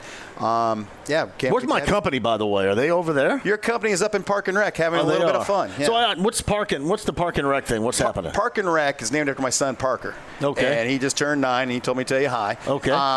But, yeah, it's more of a different vibe upstairs now. We're doing live cover bands on weekends. Okay. More of a chill vibe to it. And then it's also an area that we can rent out for events. The top area is called Show Bar, and we're doing events upstairs as well. There's going to be an event center to allow people to go in and rent it out for Christmas or birthday parties or whatnot like that. Also a concert venue, will hold up to 500 people. Wow. But the second floor, we have video games set up, and that's a rental as well. So a lot of people are coming in. We're renting it out now for like business parties. And that's where my company is, right up there? Yes, they are. They're imbibing a little bit. I know because the engineer left, and there had to be a really good reason why. It might be the karaoke. Engineer left, and I'm assuming that are they doing karaoke up there too? I don't know. They're gonna hook something up. It is 4:44. It's almost 5 o'clock somewhere. It is. But with them, it could be 4 o'clock anywhere. Right? No doubt. Hey, this is Todd Johnson, everybody. I would advise you. I want you to make it down here today. But if you can't be down here today, we're going to do, hopefully, a bunch of shows down here. I want to introduce you to Walk-Ons. And as Todd mentioned a little bit earlier, that walk-on vibe here, what a great spot. Well done. And you always do a hell of a job with everything. Hey, I appreciate it. And you have always been, I've been a friend of the show for probably 16 years or something. I remember Little Chair days. JMV. Little Chair days. The illegitimate child. The illegitimate child of Jan Michael Vincent. Heck yeah, buddy. And, I mean, you've always been such a stalwart supporter down at the Duck or any project I do. And I from my heart, man, I always appreciate it, brother. You know it. You always answer the phone, and you're always there for me. Yeah, this is Todd Johnson, everybody, right here. Thanks you asked for him here at Walk-Ons. You can join us on South Meridian if you like. We would love. Look at that, Landon. Now Landon even knows now, too, man. I'm saying, Landon, go get somebody. Where's the engineer? Live radio stuff right here, especially on live radio when we're having a company-wide party upstairs. But no, I want you to come down here today. But if you can't make it, we'll be down here again. And you'd be down here again as well. But no, it's great food, great place, and it is new to Indy. It is called Walk-Ons. And Derek Brooks, I believe, is going to join us coming up at 5:30. We'll talk about that and more with him. Stephen Holder, top of the hour. Stephen Holder, more of the story on Isaiah Rodgers. That is still to come. Oh, okay. 5:15 to 5:20. No problem. No problem whatsoever. Yeah, that works out great. So, yeah, Derek Brooks around 5:15 to 5:20 is what we're looking at right here, James, back at the studio as well. All right, tomorrow's show's also on the road. I'll tell you when and where and what we're doing. I think most of you already know, and you're looking forward to it. We'll talk about that. And then Stephen Holder, that latest tweet from Adam Schefter regarding Isaiah Rodgers, we'll dive into that a little bit more as well. Coming up, South Meridian's our location. This is Walk-Ons, brand new. Would love to see you here. Have a couple of cocktails, some alligator, hang out a little bit on a Wednesday with 93.5 and 107.5 The Fan.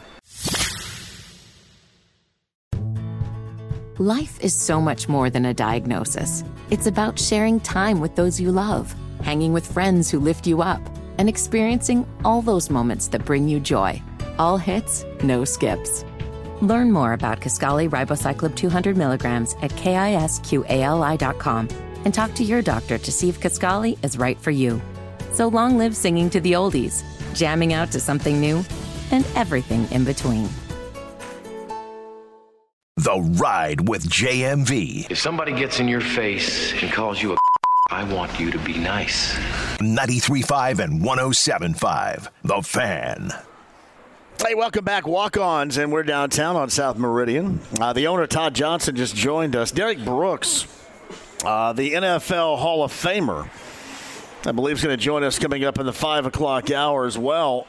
And he's the one that takes care of the reviewing for disciplinary action in games for in-game misconduct in the NFL. And he's a part owner with Walk-Ons here downtown in Indy. He's going to join us coming up in the 5 o'clock hour. Stephen Holder's going to be here as well. This is from Chris at JMV1070 on Twitter. I think it was said that the Colts didn't know Rodgers was under investigation, but Rodgers did. Do you think the Colts knew they may, or had the Colts known they may not have traded Gilmore? I don't. I think that they were going to maybe that would have given them a little bit more of a pause to think about it, but I still think that it was kind of a joint effort led there. I think both player and organization was ready to give, in this case, the organization, give the player a better chance to win as a 30-plus-year-old cornerback in the NFL. So I do not think that would have changed. And I know that sounds crazy because now you're talking about all these names that really remain unsigned at corner in the NFL right now because there's going to be no Isaiah Rodgers. But I don't think that would have changed the outcome. I still think Stephon Gilmore would have been traded regardless. Hey, JMV, I've always felt like it was more important to have your best players in at the end rather than the start.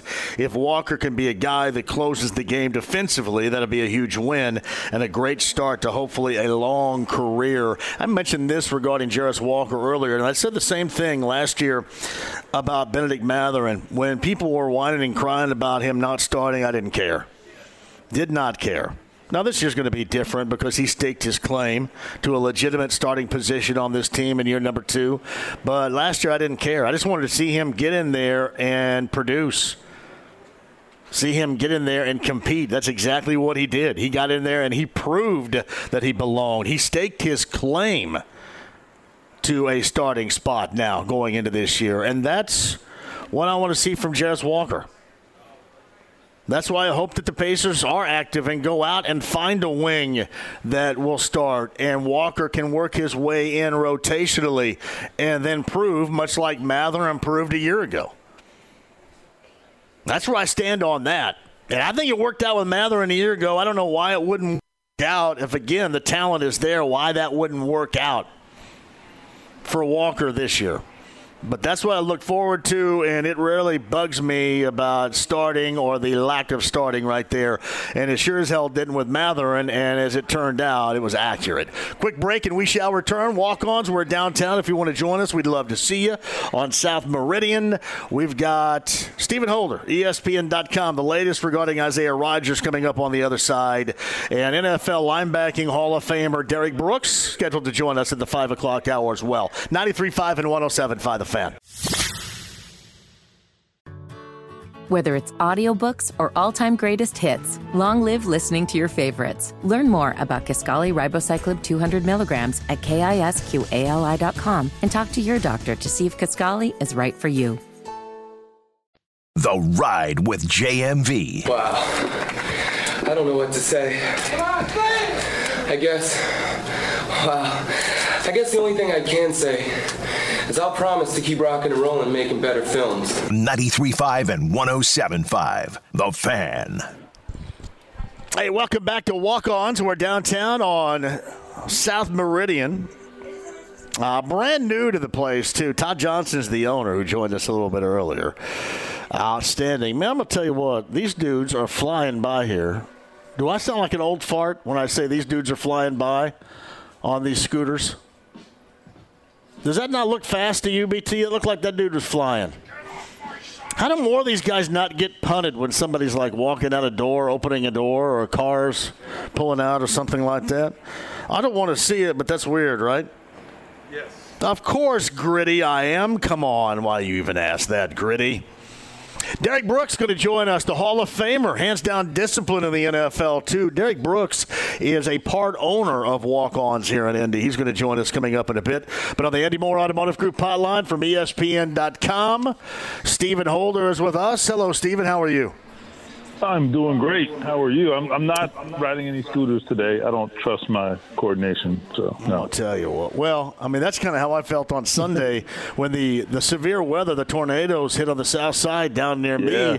I didn't know that anything was going on until the horns and the sirens went off because I was a little hammered in the pool. I wasn't paying attention, you know. So same here. They went off, and I thought, wait a minute, is this in my head or is this real here? But yeah, unfortunately for a lot of my friends down there, it was absolutely real. Hey, before we get started here, were you down there covering Derek Brooks when he still played in Tampa? Oh yeah, I know Derek very well. Yeah, because he's going to join me coming up here in about 10 minutes. Yeah. Oh man, listen, Derek. I covered him. I don't know the last few seasons of his career. I definitely covered him. Maybe the last 3 or 4. He was great to cover. And let me tell you. You talk about a guy who took his leadership role seriously. Let me tell you something. If you were a rookie in that locker room, you were going to get an earful every day from that guy.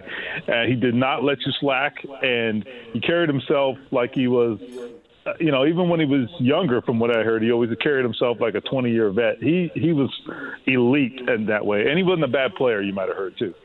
Yeah, I mean, Hall of Famer, I think, as of 2014, and he hands out discipline in the NFL right now. So obviously you have to have some sort of high-level character background to have a role in that in the NFL, I'm assuming.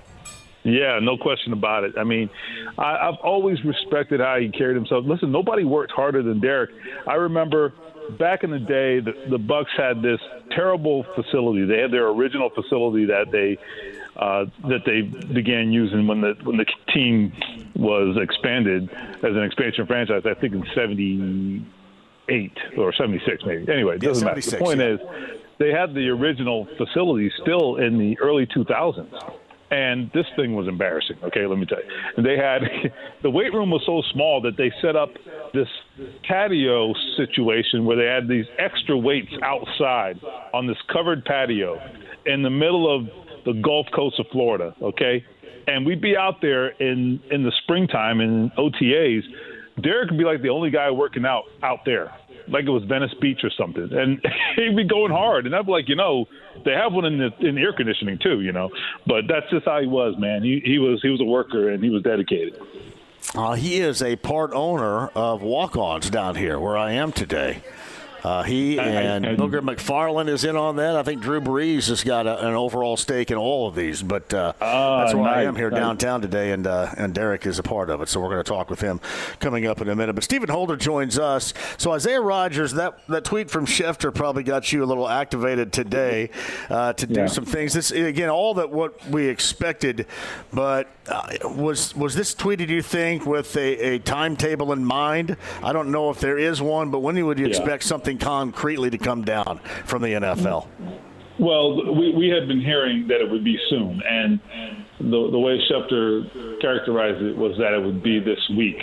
I thought the interesting thing, as you I'm sure noticed, is that he also mentioned there would be some other discipline handed out too. Now, I don't know who we're talking about, what teams, what players, I don't know, but it is interesting that there are going to be other players apparently caught up in this wave. That's something we had been hearing as well, so obviously Schefter got that confirmed. So I would anticipate something in the next couple days, yeah. I haven't heard anything. No other Colts players, right? This is the only Colts player involved? To my knowledge. Now, that is all I'm aware of. So I can't rule it out, but I don't know of any. I would say this, as it relates to Rodgers, you're probably going to ask this, but I do think it's interesting. I was kind of preparing for an indefinite suspension, because I thought the nature of the allegations, and of course it had to be all sort of sorted out, and they have to get to the bottom of it. But what we heard initially was very troubling, right? That he's placing bets on the Colts, and when you go to that extent, if in fact they can prove it, they go guns blazing. That's what happened with Calvin Ridley, and he got the indefinite suspension. Now, he was reinstated after one season, but it was initially indefinite, and that means we'll let you know, okay? That means no guarantees. And I was wondering whether Isaiah Rodgers might also meet that fate. He ended up getting, it appears, the one-season suspension. That's a big difference and an important distinction. Yeah, I think about it this way. Was there any reason why once that report came out regarding Isaiah Rodgers, he just went ahead and took ownership right then, basically, and right there? I think within a 24-hour period, he basically owned what had happened. Was there an angle for that where one that might benefit the type of punishment he may or may not get in this case? Was there any reason for him to get that particular level of advice? Well, I think at that point it had been established that he had violated the policy. That is, no one was really arguing that, including Isaiah himself and the people in his camp. That I can tell you. Now, there are some nuances to this, though. Okay, and so it did not appear, at least, that he was making. Certainly, they were not sizable bets. Number one, so this wasn't. It appears to be some case where he was trying to make easy money off the Colts or inside information or things like that. It didn't appear that way. And there seemed to be some mitigating circumstances. I don't know all of the details, but that was communicated to me, that there were some mitigating circumstances, that it wasn't as bad as it looked. I would be very curious to get some more details as to what we're talking about, because that was very strongly communicated to me, and I presume also communicated to the league office. So maybe, to your question, maybe Isaiah coming out and saying, hey, I'm sorry for causing all these problems, and my bad. Maybe that was a way of saying, look, I know I screwed up, but it's also not what it looked like. I did exchange a couple of messages with Isaiah a few weeks ago after it first came out, and that was something he expressed to me. He didn't say anything specific, but he said, look, I'm getting killed right now, but he's like, there are some things that people don't know. There's more to this. So hopefully we get some of those blanks filled in here in the next few days, I hope.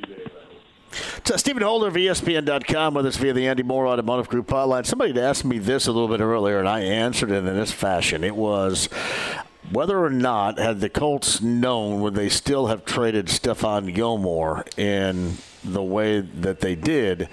And my answer was that I still think that they would have traded Stephon Gilmore, even knowing what they know right now. It may have given them a little bit more of a pause to think about it, but I think both sides wanted this, and I think ultimately Stephon Gilmore got what he wanted out of this, and I just don't really think this would have changed the dynamic had they known at all. Do you? No, I think they're separate situations. I really think I don't think they wanted to trade Stephon Gilmore. Okay, that's very important. I don't think they ever really wanted to trade him. I just think he wanted out. Look, I talked to Stephon Gilmore a lot last season, and he's not a talkative guy, but it's sometimes what he didn't say, or really you could just tell from his body language, he wasn't happy. This was a really miserable situation. And here's a guy who's in the twilight of his career, and he's coming off a couple of seasons where he was bogged down by injuries. He's finally healthy, and then he finds himself in that situation last year. I mean, it was miserable for him. It was very clearly miserable. And so I get it. I wouldn't want to spend my final hurrah in that situation where you're starting over and rebuilding if you can go somewhere else. So he had options. He had the juice to ask for a trade. They gave him the trade, and so here we are. So Stephen Holder of ESPN.com on the Andy Moore Automotive Group hotline. I don't think we've talked since OTAs concluded. And again, who knows? I mean, it's all going to come down to training camp and certainly what we witness, what they see there, and how they gauge that. But from the parts that you witnessed, does it look as if Anthony Richardson is Week 1 starter ready? So I'm not ready to say that. I think we need to see more, obviously, and there's no reason for them to to even be thinking in those terms right now. So I don't think there's any rush. I don't think they see him as the week 1 starter today. Now, here is something that I think needs to be said. We can talk about Anthony Richardson being up and down throughout OTAs, but you know who else was up and down? Gardner Minshew. So here's the question, all right? Whether Anthony Richardson is the starter or not, the question has to be asked in context. It's like, all right, whether you start him or not, what are you getting in the alternative? What is the alternative, and is the alternative better? I would say I think Gardner Minshew is a capable quarterback, but I also would argue that in the absolute best situation last year, which is playing behind Jalen Hurts, being the backup quarterback for the Philadelphia Eagles, you had an amazing defense. You have a high-powered group of wide receivers, good offensive line, and he had to start 2 games. He didn't win either game. And so I don't think that's something we can overlook, you know? So what you're getting with Anthony Richardson is a guy who's very raw, probably not ready in the grand scheme, but is going to ascend quickly. He's going to improve quickly with experience because that's his biggest issue right now is the lack of it. So I don't know. I don't think that ultimately this is the same kind of decision as you might get in a different scenario where you have a young quarterback and maybe a very proven veteran quarterback. I mean, Gardner Minshew has kind of been an off and on starter. It's not some long time accomplished Pro Bowl, one-time Pro Bowl quarterback. So I think the circumstances are a little different. Stephen Holder joins us. All right, in terms of this, and I'm curious your thoughts. I've said this all along. I think that the way that the Colts would view, I think they view it differently anyway. But from my standpoint, the way you view extending Jonathan Taylor and that level of importance compared to how most other teams and organizations feel about doing such a thing at the running back position is it's different right now because of the quarterback situation, because that quarterback situation is going to be Anthony Richardson. I think you have to have something you can count on. And I know last year he didn't play some games and was injured, but that's the closest thing you can count on anywhere offensively right now is that, which means to me, I think that that's a much higher level of importance that the Colts have to take action with Taylor than what you saw in Minnesota with Dalvin Cook or what you saw with the Chargers with Austin Eckler. And I know this is a bad argument because the Giants made the postseason, but I would even argue more so than that of the Giants and Saquon Barkley because of what necessarily he brings to the table here with a rookie quarterback moving forward with this Colts offense in the now. I think it makes it more important. Would you agree? Yeah, I actually think you're onto something there. I mean, if you take the Giants, you said maybe that's not a great argument. Well, I don't think it's wrong. Here's the thing. Their quarterback is further along. Daniel Jones can swim if you throw him in there without Saquon Barkley. Anthony Richardson is starting from the first floor. Okay, he's at ground level trying to work his way up. You got to give him every tool he can get. Look, they have already put themselves in a situation where they have a lack of offensive weapons because that is the team that they have put together. So are you telling me you're willing to gamble on the long-term future of your single greatest offensive weapon? I'm not suggesting they should go out there and sign him to some 6-year contract. But I also think that I said this to the morning show this morning, Mark and Jake. I think something in a 3-year type of package is where is the sweet spot. And that's not groundbreaking. I think that's kind of where a lot of people's heads are. But I think the 3-year timeline for me works. And here's why. Really, when you're talking about a 3-year deal, and in the NFL, any multi-year deal, you're really not looking at it for the full duration. I think if you're looking at a 3-year deal, you're talking 2 years. And then we'll see. That's really what they're saying when they give you a 3-year deal. So, give him a good chunk of money up front and make sure he's happy for 2 years, and then we'll see what happens in 2 years. I mean, he may not be the same player at that point. Maybe the injuries have hit by then. Hopefully not, right? He's been a very, very durable guy, but then you saw last year as well. The point is, I think there's a happy medium. I think there's a way to give him his due and still not jeopardize your long-term future. I will tell you this: if you're Jonathan Taylor, look, they put you through the ringer 2 years ago. I mean, he had 300 and I believe 20-something carries in 2021, and he's got nothing, from a monetary standpoint to show for it right now. That's pretty tough to take, and he got injured the year after that. If you look at the history of running backs, when 300 carries is kind of the threshold. You do not want to be over 300. That's where it starts to be diminishing returns in terms of your health. So he's in a situation where, he could end up being there again with a young quarterback. They're a team that say they want to run the ball, they want to throw the ball a lot. But, I mean, are they really set up to do that? I don't know. I think they're going to be possibly a run-heavy team again. So if I'm him, I look at it from the standpoint of I got to get my money now. And he needs – if I'm him, I'm governing myself accordingly. Do you view him more important in the fold for the short-term future than that, even of Michael Pittman Jr.?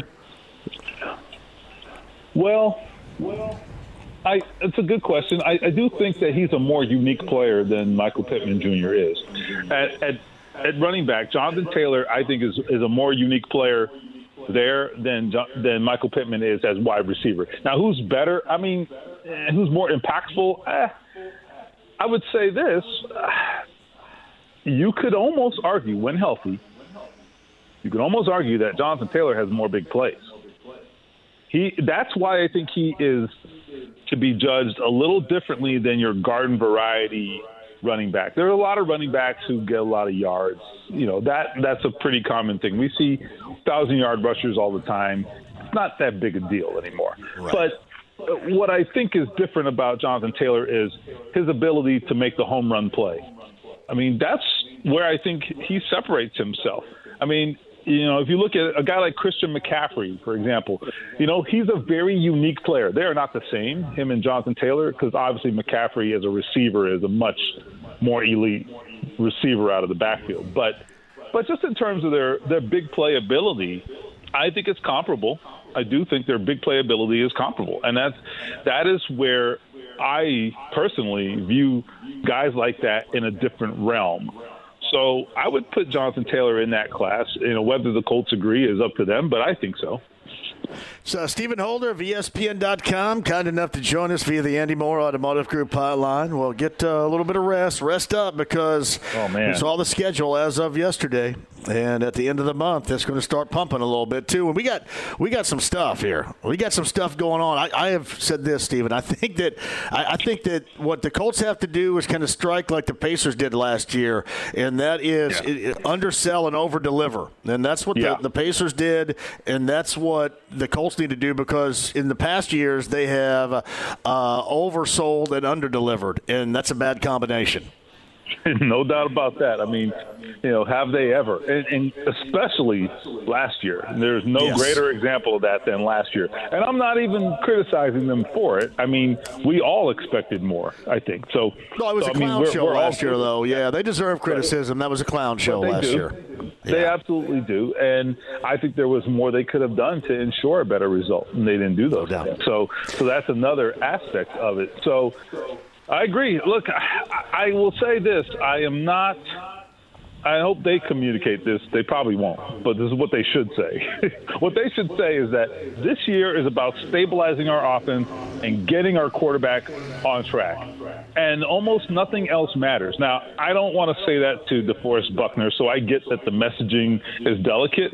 Guys like DeForest Buckner and, Zaire Franklin, who, guys who are leaving it all on the field every Sunday, and you don't want to go say to those guys, hey, guys, go out there and play really hard, but, we really don't care what happens this year. That's a terrible message, right? At the same time, you as a fan have to recognize what this is about. This year is about, do they have a freaking quarterback? That's all I care about, man. And I think the bonus would be if they cobble together some momentum and they remember how to block a little bit, and maybe they get on a roll and they win some games. I think Shane Steichen is brilliant. I really do think he's brilliant, and I think he gives them a chance to really surprise people. But I'm not counting on that. I'm not expecting it. I'm not predicting it. None of those things. So we'll see what happens. Stephen Holder of ESPN.com is with us, man. I appreciate that very much. Thanks for calling in today. You got it, my friend. I'll talk to you soon. It's Stephen Holder on the Andy Moore Automotive Group hotline. Joining us now, back to the Andy Moore Automotive Group hotline, the NFL Hall of Famer inducted back in 2014.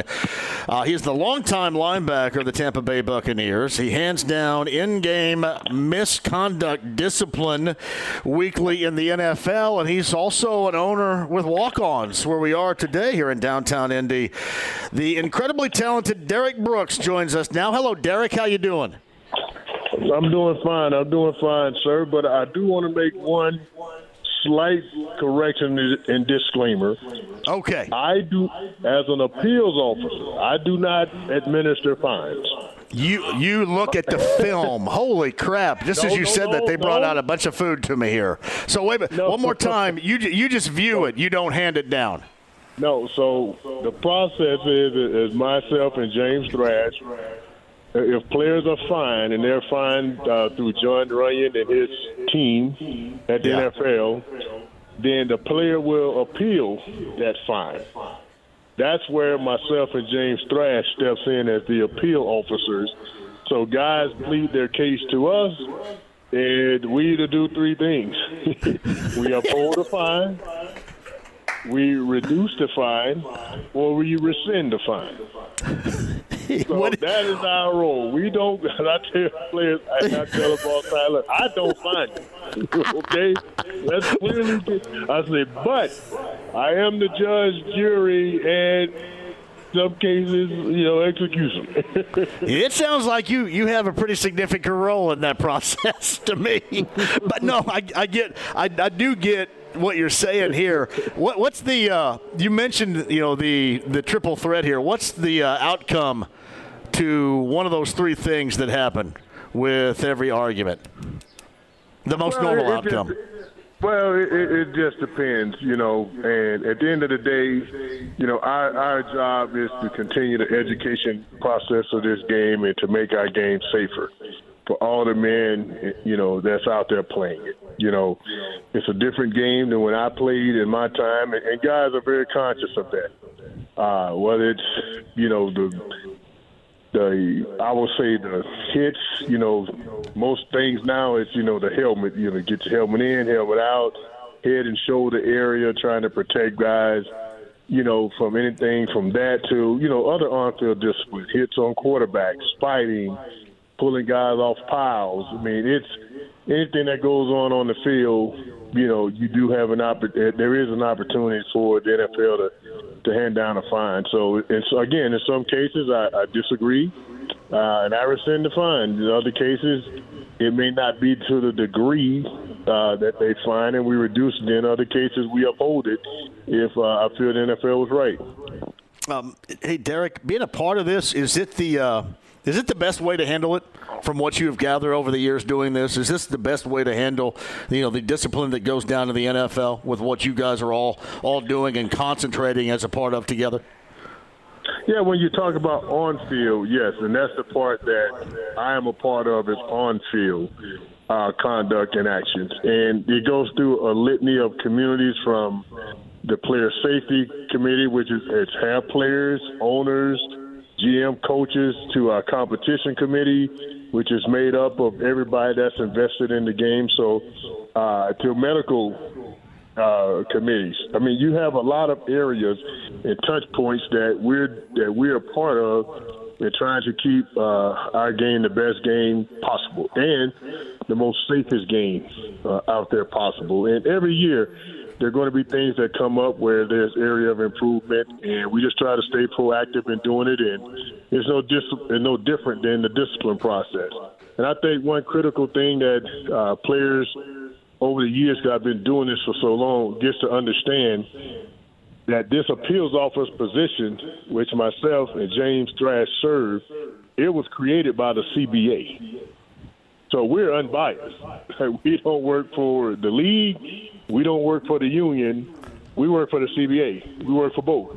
So we have no allegiances but to anything, and that's the game. And doing all we can to continue to educate, make our game safer, and make it better because we're part of it. So Derek Brooks, the Hall of Famer, joins us. I do want to talk some football with you and about walk-ons, obviously, but I'm interested in this. Do you ever second-guess yourself with these situations? No, I try to go. I honestly try to put myself through every possible scenario to know when I go lay my head down at night that I've made the best decision possible with the information I was given. And some people are going to agree with it, some are not, especially when it comes to suspensions. Whether it's late hits, conduct, etc. Over the years, I take my time. I value everything that everyone tells me, especially the players.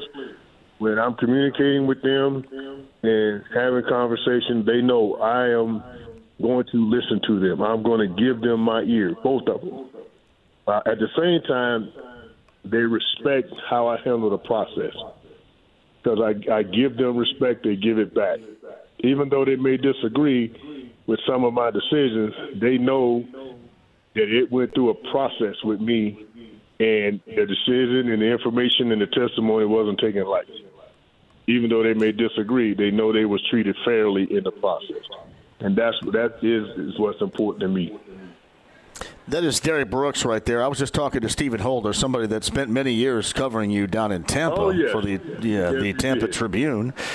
He brought this up, and just by talking with you in the last 5 minutes, I can understand how this is incredibly true, that you were the lead voice on most things in that locker room. And I can't tell you how invaluable that type of personality is in any locker room, much less an NFL locker room. Did you take that seriously, that leadership value? Because it's obvious what you brought to the field, talent-wise, athleticism, all of it, the total package defensively. But did you take that leadership value that sincerely in day number one when you started in the NFL? Yes, and I waited my time to serve the leadership role. Hardy Nickerson was our defensive captain and team leader for 3 to 4 years before it was my time. And again, debt of gratitude to him for just showing the way to be a professional. And when it was my time to step up and take that leadership role, I studied for it, to be honest with you. I really went to study, hey, what is a good leader? At the same time, what is a leadership role? The role of leadership is being a leader. And, the things that I learned through this process is, hey, you're not a leader if no one's following. No matter what you may think yourself. And in order to get people to follow, you got to listen, and you got to be authentic. And I think that is probably some of the greatest compliments my teammates have paid me all these years is, hey, they know my relationships with them were genuine. Secondly, they know they were important. And I walked the walk and talked the talk. And lastly, I gave everybody space to be themselves. And when it came to, stepping up and being accountable, I was the first one in front of the bus, in terms of taking it for the team. And that just wasn't on the field, it was off the field. And just over the years, I just continued to earn that equity with all the men on the team. And it didn't matter if you were my teammate for 5 minutes, 5 years, or 15 years. I was going to treat you the same. And you knew that I was going to be genuine in doing it. And it took a lot of work.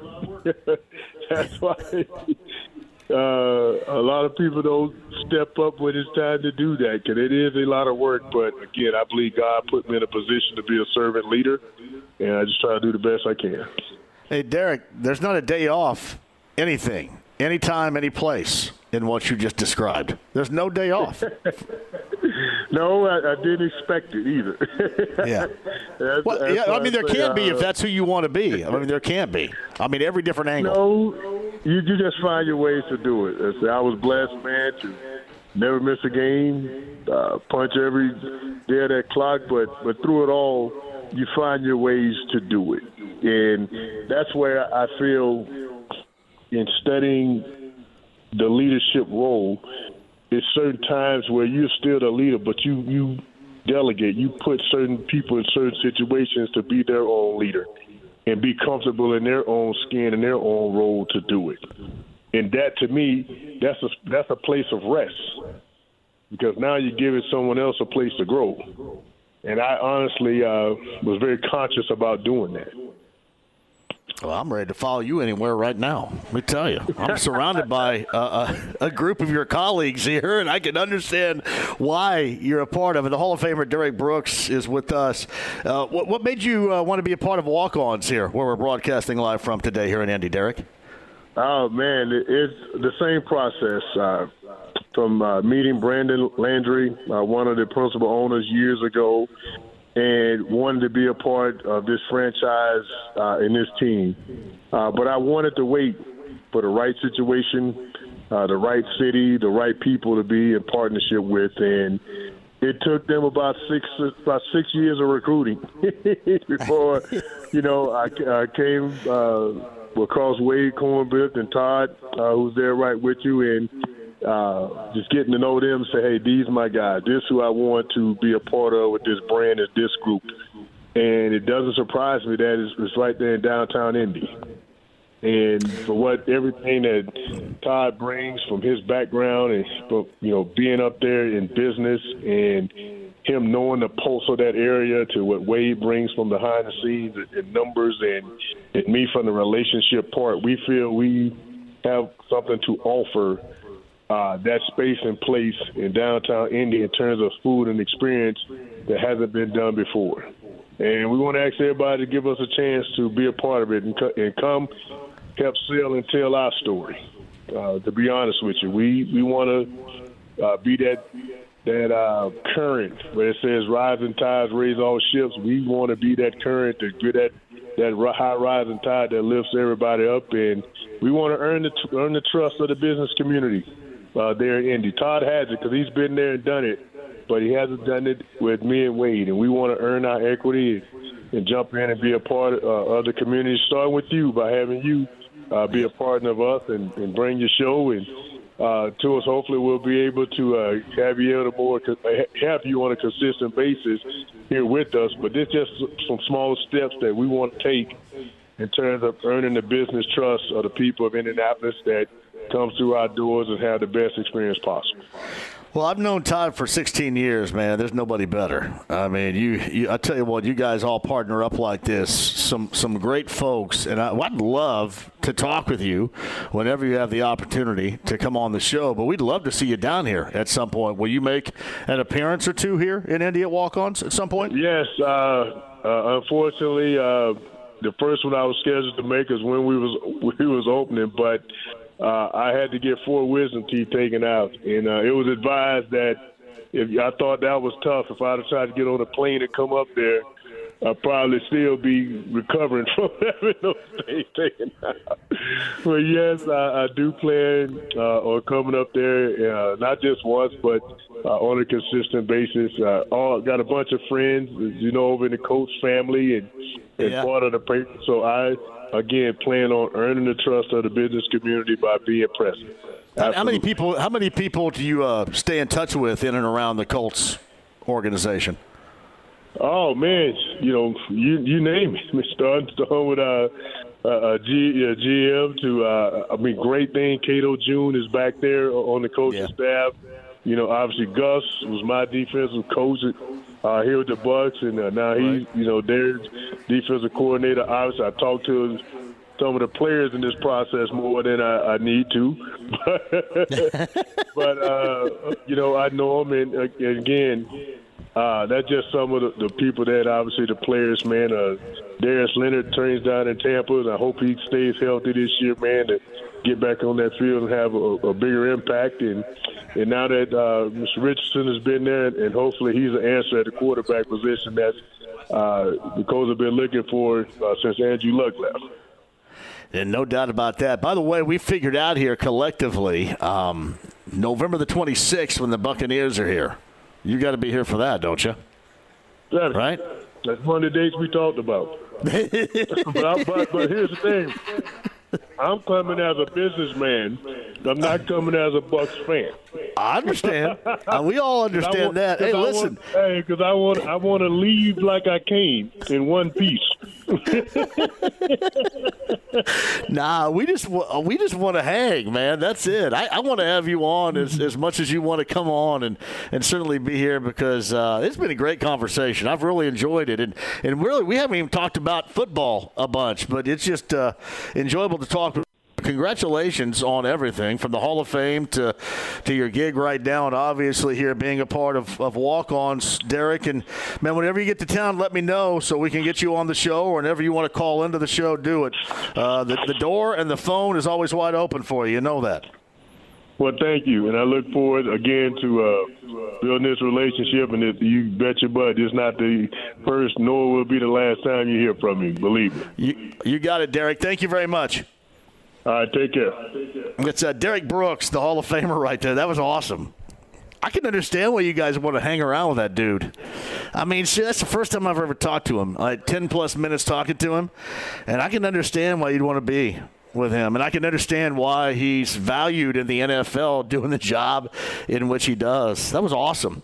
Hall of Famer Derek Brooks here via the Andy Moore Automotive Group hotline. He is a part of the business partnership with Walk-Ons, our location downtown right now. We'll take a quick break and come back. A couple of breaks before we hit the top of the hour. What a great afternoon it has been. Live at Walk-Ons downtown with 93.5 and 107.5 The Fan. Life is so much more than a diagnosis. It's about sharing time with those you love, hanging with friends who lift you up, and experiencing all those moments that bring you joy. All hits, no skips. Learn more about Kisqali Ribociclib 200 milligrams at KISQALI.com and talk to your doctor to see if Kisqali is right for you. So long live singing to the oldies, jamming out to something new, and everything in between. The Ride with JMV. You take drugs, Danny? Every day. Good. So what's the problem? I don't know. 93.5 and 107.5 The Fan. Hey, welcome back to Walk-Ons downtown. Great place. Check it out whenever you can. Hopefully it's today, but whenever you can. Derek Brooks, the NFL Hall of Famer, was just on the show. He's got a stake in ownership with this Walk-Ons location here in Indy. And he was just absolutely outstanding on the show. I hope that you didn't miss it. If you did miss it, if you're just now getting with us here at the end of the show, we'll podcast that up at 1075thefan.com. But I know we're going to do a number of shows down here, and here's to hoping we get him back on. He was outstanding. Describing the disciplinary measures on the field stuff in the NFL, which he has to listen to the players' angle of it after the fact. Oh, man, that was great. Yeah, consider that, too. We didn't even talk about his Hall of Fame career, and that was outstanding. But if you missed any of it, Derek Brooks, podcast 1075thefan.com. Stephen Holder a little bit earlier as well. That podcast is up there, too, at 1075thefan.com. Walk-Ons downtown on a Wednesday. Our location tomorrow for a tavern tour stop is going to be great as well. I'll explain in a minute, but 239-1070. Let's get to Jerome this afternoon on the show. Jerome, welcome in. How are you? How you doing, my brother? How you doing today? Fantastic, Jerome. Go ahead. Hey, man, I don't want to spoil your bubble. I know free agency's coming up, and, you know, me and you joke whenever Larry Bird comes around. You know, we have spottings of O.J. Mayo at Surface Center Mall. You know what I mean? I hear you. My concern is, I think, honestly, Harrison Barnes would be a great fit for this team. I don't want to go out and overpay in free agency. We've done that before. Malcolm Brogdon set this team back 4 years, and we can all say, honestly, in hindsight, that Bogey turned out to be a better player than Brogdon was. He stayed a little bit more healthier. I think you need a stopgap for Jarris Walker. I think the team is perfectly fine where it's at. If we get a power forward, we can go that route. I think Kuzma is just playing for a payday. I wouldn't pay him over $30 million a year. Grant Williams, Jeremy Grant. I mean, I would love to have both of them, but again, you don't want to pay $30 million a year for those guys. Yeah. I think the Pacers are going in the right direction. I don't want to look up and we've traded for Gordon Hayward because Bird's back. And I'm just not trying to be funny, but if we're going to do that and you really want to win, I know this sounds crazy, bring Paul George back, man. Put him in the starting lineup with the guys we got. We'll go to the finals. Yeah. Well, and, hey, Jerome, that's not going to happen. But I will say this. A lot of what you said is accurate. A lot of what you said regarding paying too much is accurate. And that's why when people suggest, well, Harrison Barnes is not the right fit or anything like that. Now, he may not be this high-level free agent pickup or anything, but he's steady enough to help you out and to make you look good. And I think you can count on that. I would love to have Jeremy Grant. I think Jeremy Grant would be a difference maker on this team. But you're right. He's going to cost too much. I don't even think that's going to be a thought because he's going to end up going back to Portland. But to me, Harrison Barnes, that fit is probably as good as any that I have heard. I would agree with you there. And one more question. Yep. And Carlisle spoke on this. And at first, I am a Jarris Walker fan. The only problem I had with Jarris Walker when I watched his games last year, and you can correct me if I'm wrong, sometimes if you look at this guy's size, the motor wasn't always there. I'm not trying to be funny. Sometimes you look out there, you saw a Hemi truck with a Kia motor in it. He didn't always have the drive to take over games. And when I look at him individually, and I'm going to temper this expectation, but I'm telling you guys, if he plays the way he can, and he has what we need is, if you can't get talent, you need a dog. I'm telling you guys right now, write it down, we're getting an athletic Ron Artest. Now, we saw in Mather, we saw the dog in him immediately. You haven't seen that in Walker yet. You didn't see that in 1 year at Houston, did you? No, I see, there's some guys, they say they're tough guys, they got a reputation, and they have to be provoked. They just kind of have that reputation, and your teammates fall in line. Kind of like David West was always a tough guy. But then some guys that come around like James Johnson or Charles Oakley, and, they one of them guys. You know what I mean? You don't mess with them. And Jarris Walker, I just thought that in the NCAA tournament is big. If you guys see him in person, this guy looks like an MMA fighter. He should be dominating. He should just be bullying guys. Not in a bad way. He should physically not have a matchup that he can't handle. And I just thought he disappeared sometimes in the tournament and in regular season. I don't want too many like Carlisle used to say back in the early 90s. I don't want a bunch of milk drinkers on this team. And sometimes we get strawberry milk drinkers on this team. Hey, Jerome, man, I appreciate your call. Thank you. I actually agree with, not at the tail end there, but a lot of what he had to say right there. I do agree with regarding the Pacers. Quick break, we'll come back. Walk-ons today, it's been great. And then tomorrow, a Tavern Tour stop. We're going to a legendary establishment tomorrow. I'll explain next. The Ride with JMV. Let me have a Diablo sandwich, a Dr. Pepper. Make it fast. I'm in a damn hurry. 93.5 and 107.5. The Fan. Hey, welcome back to Walk-Ons, which has been an outstanding time. I got to thank Todd and the crew here for having us. We'll do it again soon. Derek Brooks, a Hall of Famer a little bit earlier. Stephen Holder of ESPN.com. Derek Brooks is a part owner of Walk-Ons here in Indy. The more than just occasional conversation with Gus Bradley, as he talked about, former defensive coach for him. He was great. He really was great. Derek Brooks, and his description of getting the feedback from the players after disciplinary measures for on-the-field situations was awesome. Absolutely awesome. Derek Brooks, the Hall of Famer. Podcast 1075thefan.com. Chris Denary, Chris and grandson Archer on the show today, too, talking about the Pacers and a variety of things. Hey, I know that Harrison Barnes is not this oh wow, and I know I've been the one talking about oh wow stuff, but he's certainly good enough to help this team. You know what you're going to get from him. So I do understand that.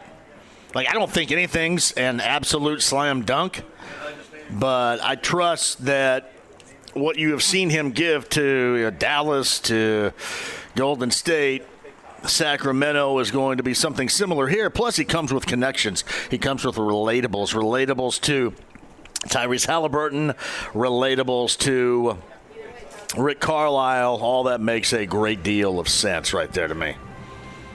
So we'll see. See if anything changes. There's a lot of rumors floating around out there. Again, you go by the JMV theory as follows. 90% of it's going to turn out to be absolute BS. Nothing to it. Thus, we will discuss it, I'm sure, ad nauseum. Also today, too, Mark Sheldon joined us from MLB.com. Reds and Oils later on tonight. Reds got a win last night after Spencer Steer came on the show with us yesterday. Podcast, everybody, 1075thefan.com. The legendary Iria's tomorrow. Betting analyst Brent Halverson. That's a tavern tour stop. I want to see you there. Iria's off of College tomorrow. Todd and the gang, this has been outstanding right here. Walk-ons, we shall be back. Great food. Thanks for having us. I'm going to go join our company's party and talk with you tomorrow from Iria's. That starts at 3. Another busy show tomorrow. 93.5 and 107.5 The Fan. James, great job. The Lounge via YouTube Live. Shout out. Back with you tomorrow at 3.